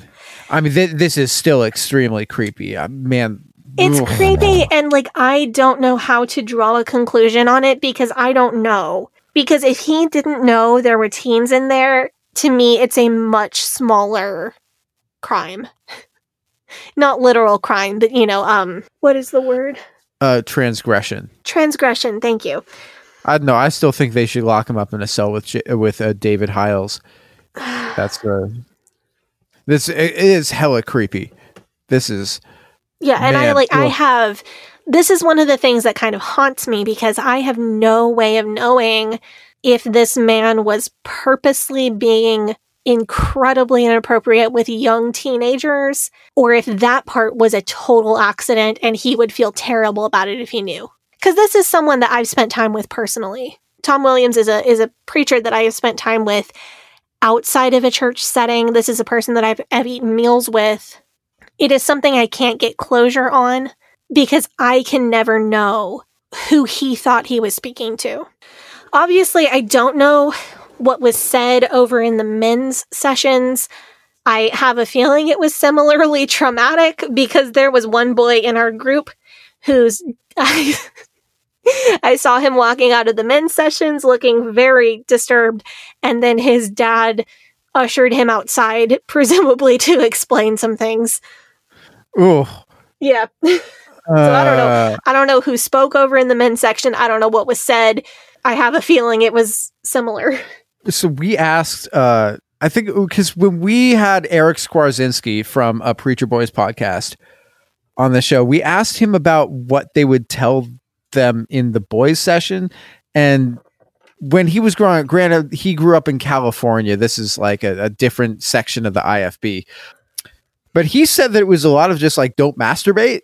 So I don't know if it would have been the same at First Baptist Church of Hammond or whatever. Anyway, if you attended the boys session at pastor school, the men's session at pastor school, please let us know what was actually said in the session. You can email us at leavingedenpod@gmail.com. I'm anxious to find out. Yeah, and if you still got a little bit of that fundy in you and you're not comfortable talking about these things with me, you can put "for Gavi only" in the subject line if you don't want me to read it directly from you, and then he can just tell me if that would make you more comfortable.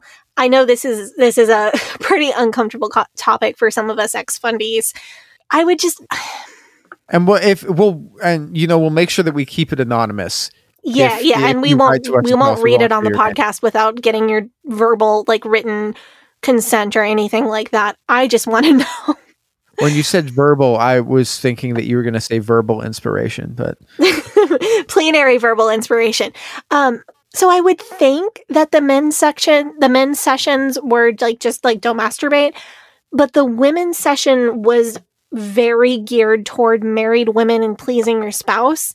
I think the men's session may have been geared towards married men, which would be a different message. I almost wonder if there was more to it than that. I mean, what are they going to be telling married men then? You're doing great. Make sure you just keep on not doing anything around the house to help your wife out. Enjoy sex every 48 to 72 hours for the rest of your life. I don't know. I saw teenagers walking out traumatized, so I don't know what they said, but I don't think it would be the same thing that they say in every boys' split session ever. So in slightly less traumatic topics, I can tell you about teen sessions. I would say there were maybe 400 teenagers there on a low year, more like 600 or 700 on a high year, maybe. So our sessions would be in the Hammond Baptist gym, and we would just have all of our sessions were just sermons, and it was always about purity, of course. It was a good opportunity. The reason I really liked these teen sessions was that I got to hear the most engaging teen speakers, the biggest names, the guys that usually headline youth conference, in a smaller environment. Youth conference is huge. Not anymore, but when I was a teen at youth conference, one year we had 10,000 attendees. So you would get to see these guys from the balcony of a huge auditorium. Pastor school was a really cool opportunity to hear the same preachers in a crowd of a couple hundred people rather than a crowd of thousands of people. At youth conference, you didn't get to sit in the front row unless you were from a big name church, because that's who they would give the assigned seating in the front row.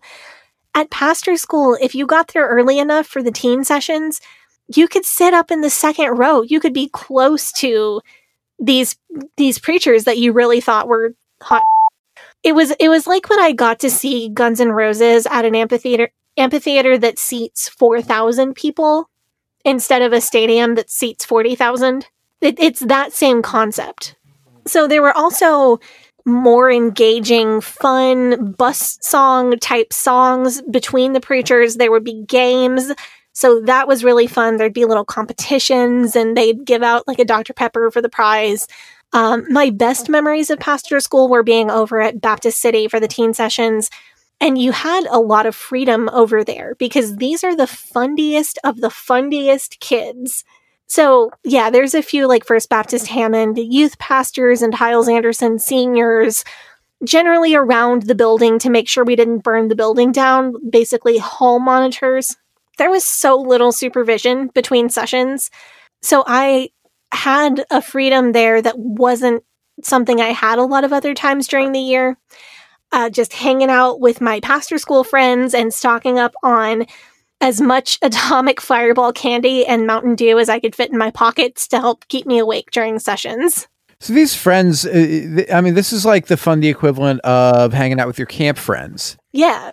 Because, if you went to summer camp, then you have friends from not your hometown that you only get to see once or twice a year. And this is like that. Yeah. And these pastor school, the kids that were at pastor school would be back for youth conference in the summer, but it would be really hard to link up with them because there's so many more people there. It's a lot easier to find your friend in a room of 400 people than a room of 4,000 people. The sermon I remember best from Pastor School Teen Sessions, I have no idea what year it was. I remember that Jack Scopp would usually try to make it over to do one sermon for the teens, which at the time was really cool. In retrospect, kind of creepy. The one I remember best, his illustration was apples. It was a purity sermon, like everything else.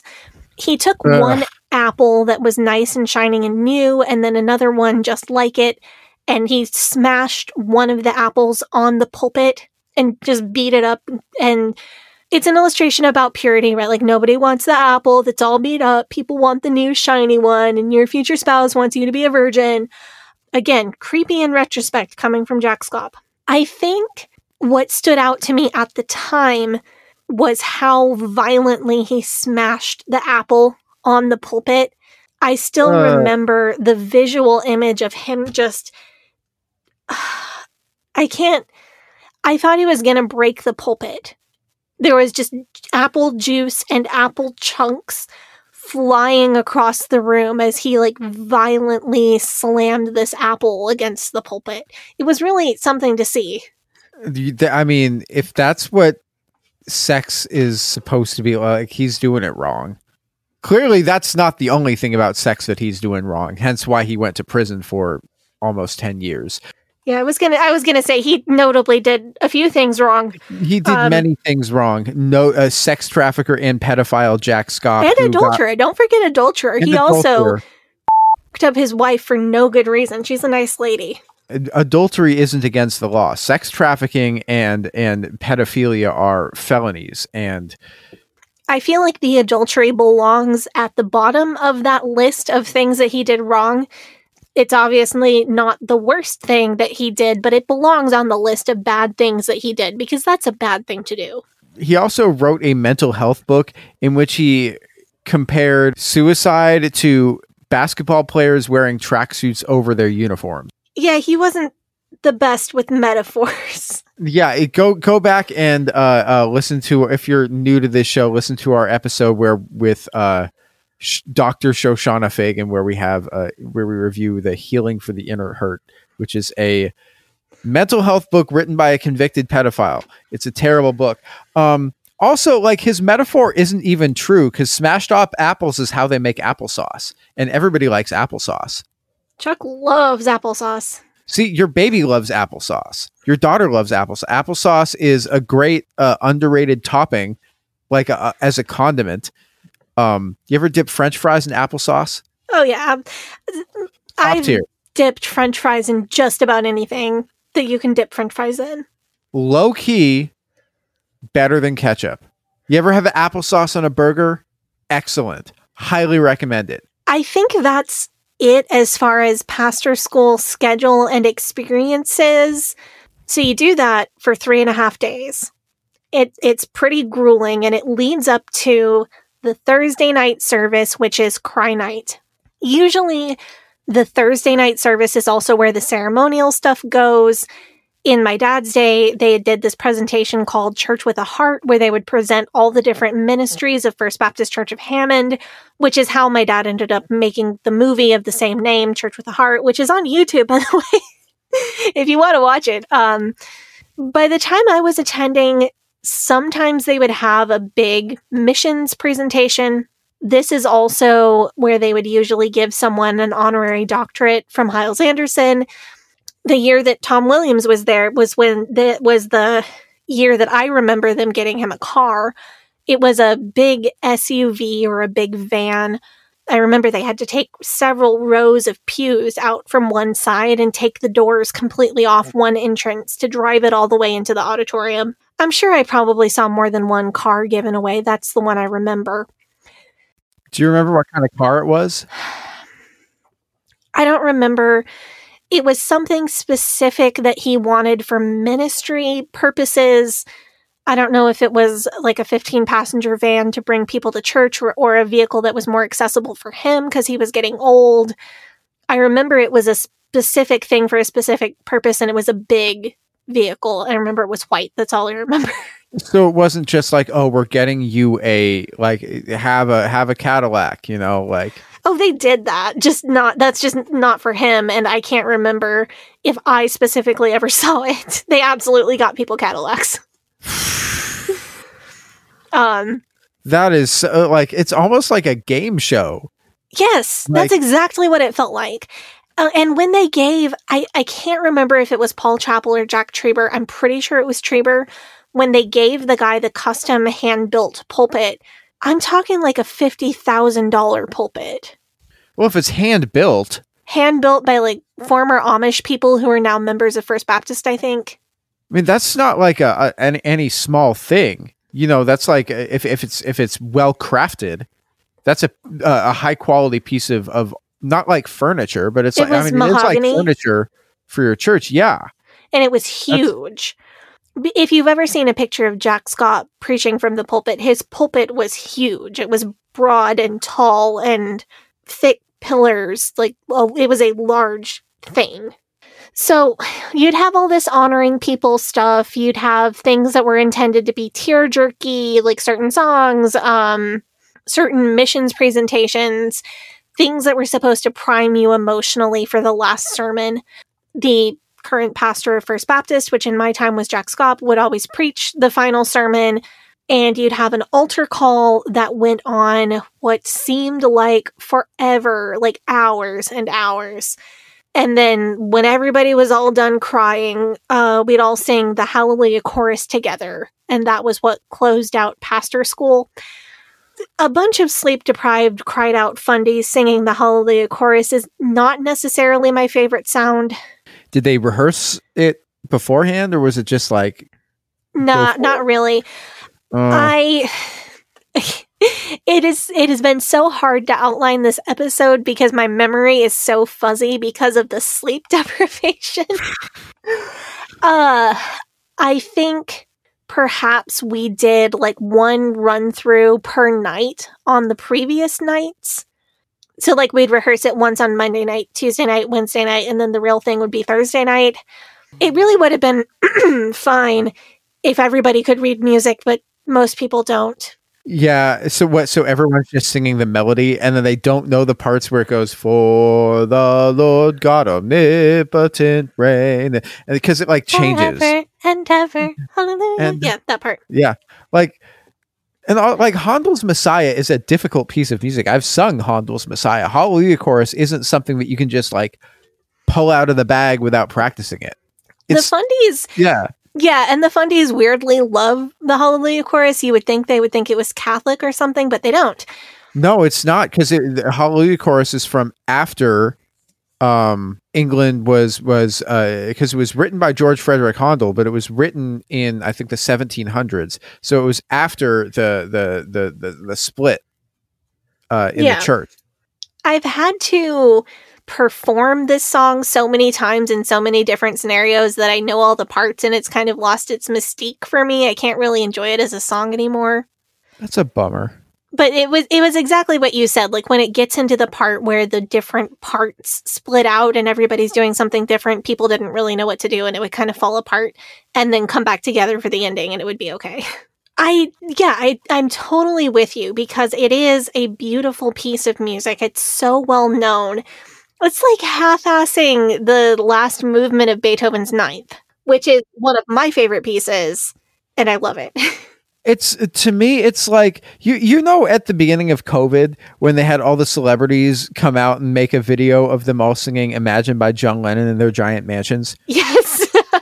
That's how I feel when somebody like takes a really iconic piece of music and then just does a shitty job of it. I'm just like, really? You're like... So, as distracting as a very bad rendition of the Hallelujah chorus is, that final moment of pastor school is such a unique feeling. If you can kind of put yourself in my shoes and my experience, you're exhausted, hungry, you've been in church for 4 or more hours, and also all day, but 4 or more hours without a break. You're sleep deprived, far away from home. You've heard probably 20 hours or more of emotionally manipulative preaching over the past 3.5 days. You've been brought to tears by videos of little kids on the mission field as somebody sings in the voiceover telling you they're falling into a burning hell. You've prayed and you've cried and you've had this corporate emotional experience. And now you're part of a 5,000 person choir singing the Hallelujah chorus. That part of pastor school is not a moment that I would want to revisit out of nostalgia, but I want to convey that it is an emotionally powerful experience. Yeah, I can see why you're not a fan of the song now. You know, I feel like I've done a really good job of explaining the mechanics of what makes a pastor school happen and what you do while you're there. And I think I'm realizing that the emotions of it are not as easy to explain. Yeah, it feels so like tangled up with good stuff and bad stuff, like enjoyable things and just extreme stress and extreme anxiety. But yeah. I'm really excited to hear from people who have attended a pastor school in the Facebook group. I know that there are people in there who went to even some of the same ones that I did. So I'm excited to hear what people think, and if you think I did a good job of explaining it and what I missed and what it was like for you. And also, like, you were sleep deprived so much that their perceptions may have been wildly different from yours. Yes, anything that I got wrong, I promise I did my best.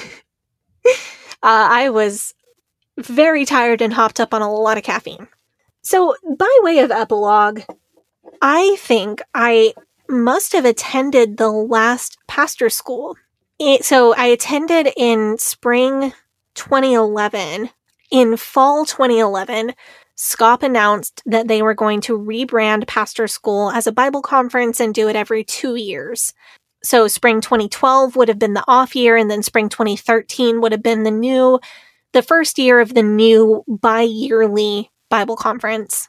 Of course, before spring 2013 came around, which would have been the first one, SCOP had been arrested and John Wilkerson had just become pastor, and he canceled the whole thing.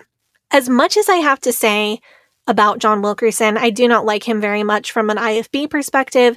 I like him even less from a non-IFB perspective. I would give him like a 5 out of 10 from an IFB perspective, maybe 6 out of 10. From a non-IFB perspective, he's like a 2.5 out of 10 at best. But I don't hate everything about him. The way I feel about him is not remotely the way I feel about Dave Hiles or Steven Anderson or Jack Scott. One of the things that I do like about him, and I think he's made some very smart decisions, is he is not about those vulgar displays of power that First Baptist used to put on. He is not interested in trotting out all of these different ministries and telling thousands of pastors from around the country that if they will just do what he does, they will have the success that he has, and showing off the wealth and power and numbers of First Baptist Church of Hammond. Then again, First Baptist Church of Hammond really doesn't have the wealth, the power, or the numbers anymore. They don't have the manpower, the person power, to put on the kind of show and event that they used to at pastor school. All of that being said, I will give him credit because I think not having pastor school is a smart decision on his part. From every perspective, not having it is the right thing to do.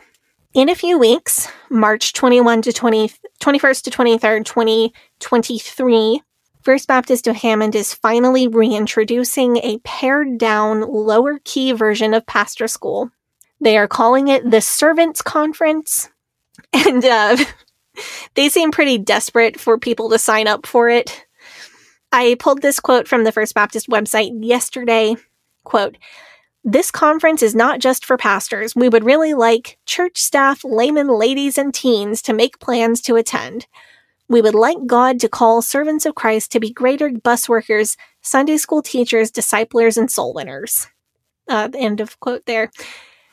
The branding for the Servants Conference is striking me very much as, please show up for this so we can pay the light bill for having the lights on for a whole week. Please come. Man, there's nothing so sweet as looking at First Baptist Church of Hammond and looking at they're just like...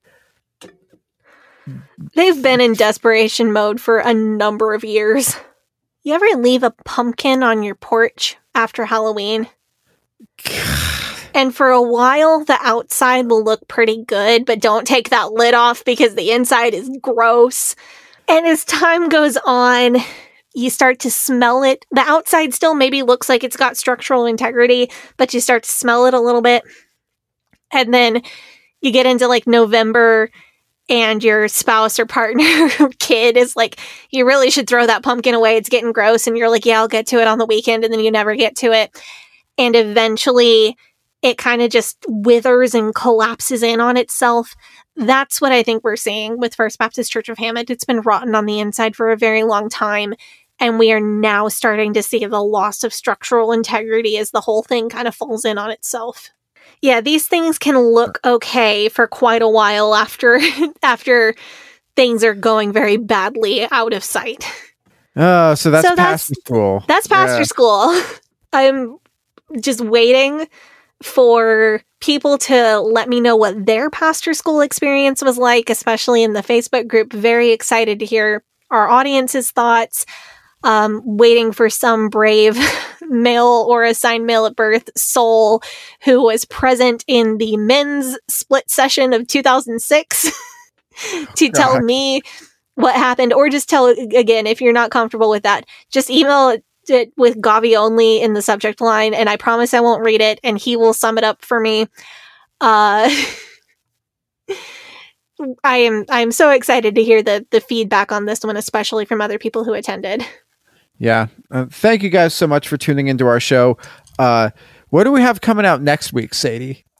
Next week, we are planning on talking about a book that is right in front of me in my podcasting closet, which is The Satan Seller by Mike Warnke.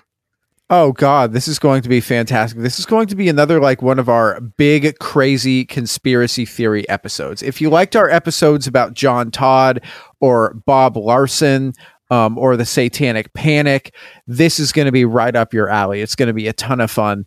So make sure that you tune into that one. This is going to be just truly wild. We're planning some extensive Jack Chick and Satanism related episodes in the late summer, early fall. And this is kind of a setup for that. This Mike Warnke is the guy who John Todd said ripped off his story. And then Mike Warnke was like, no, actually, John Todd ripped off my story. And they had a whole fundy fight about it. It's that guy. And now he's a Christian comedian. That's just, man, yeah, it's nuts. Anyway, if you like our show, if you're a fan of our show, subscribe to our Patreon for the extended version of today's episode. It's going to be very extended because it's like 1 a.m. here in Philadelphia when we're recording this, and I said some truly wild stuff because I was so tired. You can join our Facebook group, which is facebook.com/groups/Eden Exodus. You can join our subreddit, reddit.com/r/Eden Exodus. Follow us on Facebook and Instagram and TikTok at Leaving Eden Podcast, and on Twitter at Leaving Eden Pod. Sadie, yes, socials. Yeah, you can follow me on Instagram at Sadie Carpenter Music, on Twitter at Hell Yes Sadie, and on TikTok at Sadie Carpenter 1. And you can follow me on Facebook, Instagram, and Twitter at GAVRIELHACOHEN. Thank you guys so much for tuning in. You guys have a great day. Bye-bye. But old rolling river of time, you've healed me in too many days. No regrets, no confusion, there'll be no pollution. I'm so thankful I've decided to change my ways.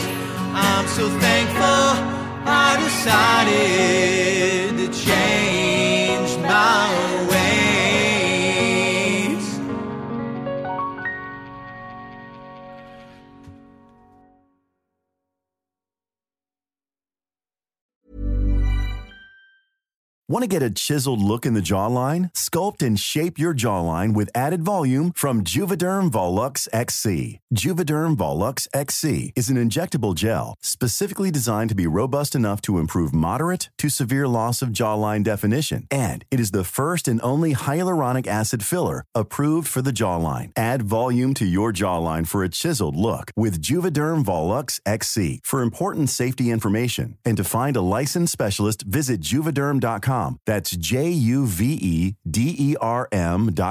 Not for people with severe allergic reactions, allergies to lidocaine, or the proteins used in Juvederm. Common side effects include injection site redness, swelling, pain, tenderness, firmness, lumps, bumps, bruising, discoloration, or itching. There's a risk of unintentional injection into a blood vessel, which can cause vision abnormalities, blindness, stroke, temporary scabs, or scarring. Talk to a licensed specialist to find out if it's right for you. Visit Juvederm.com. That's Juvederm.com.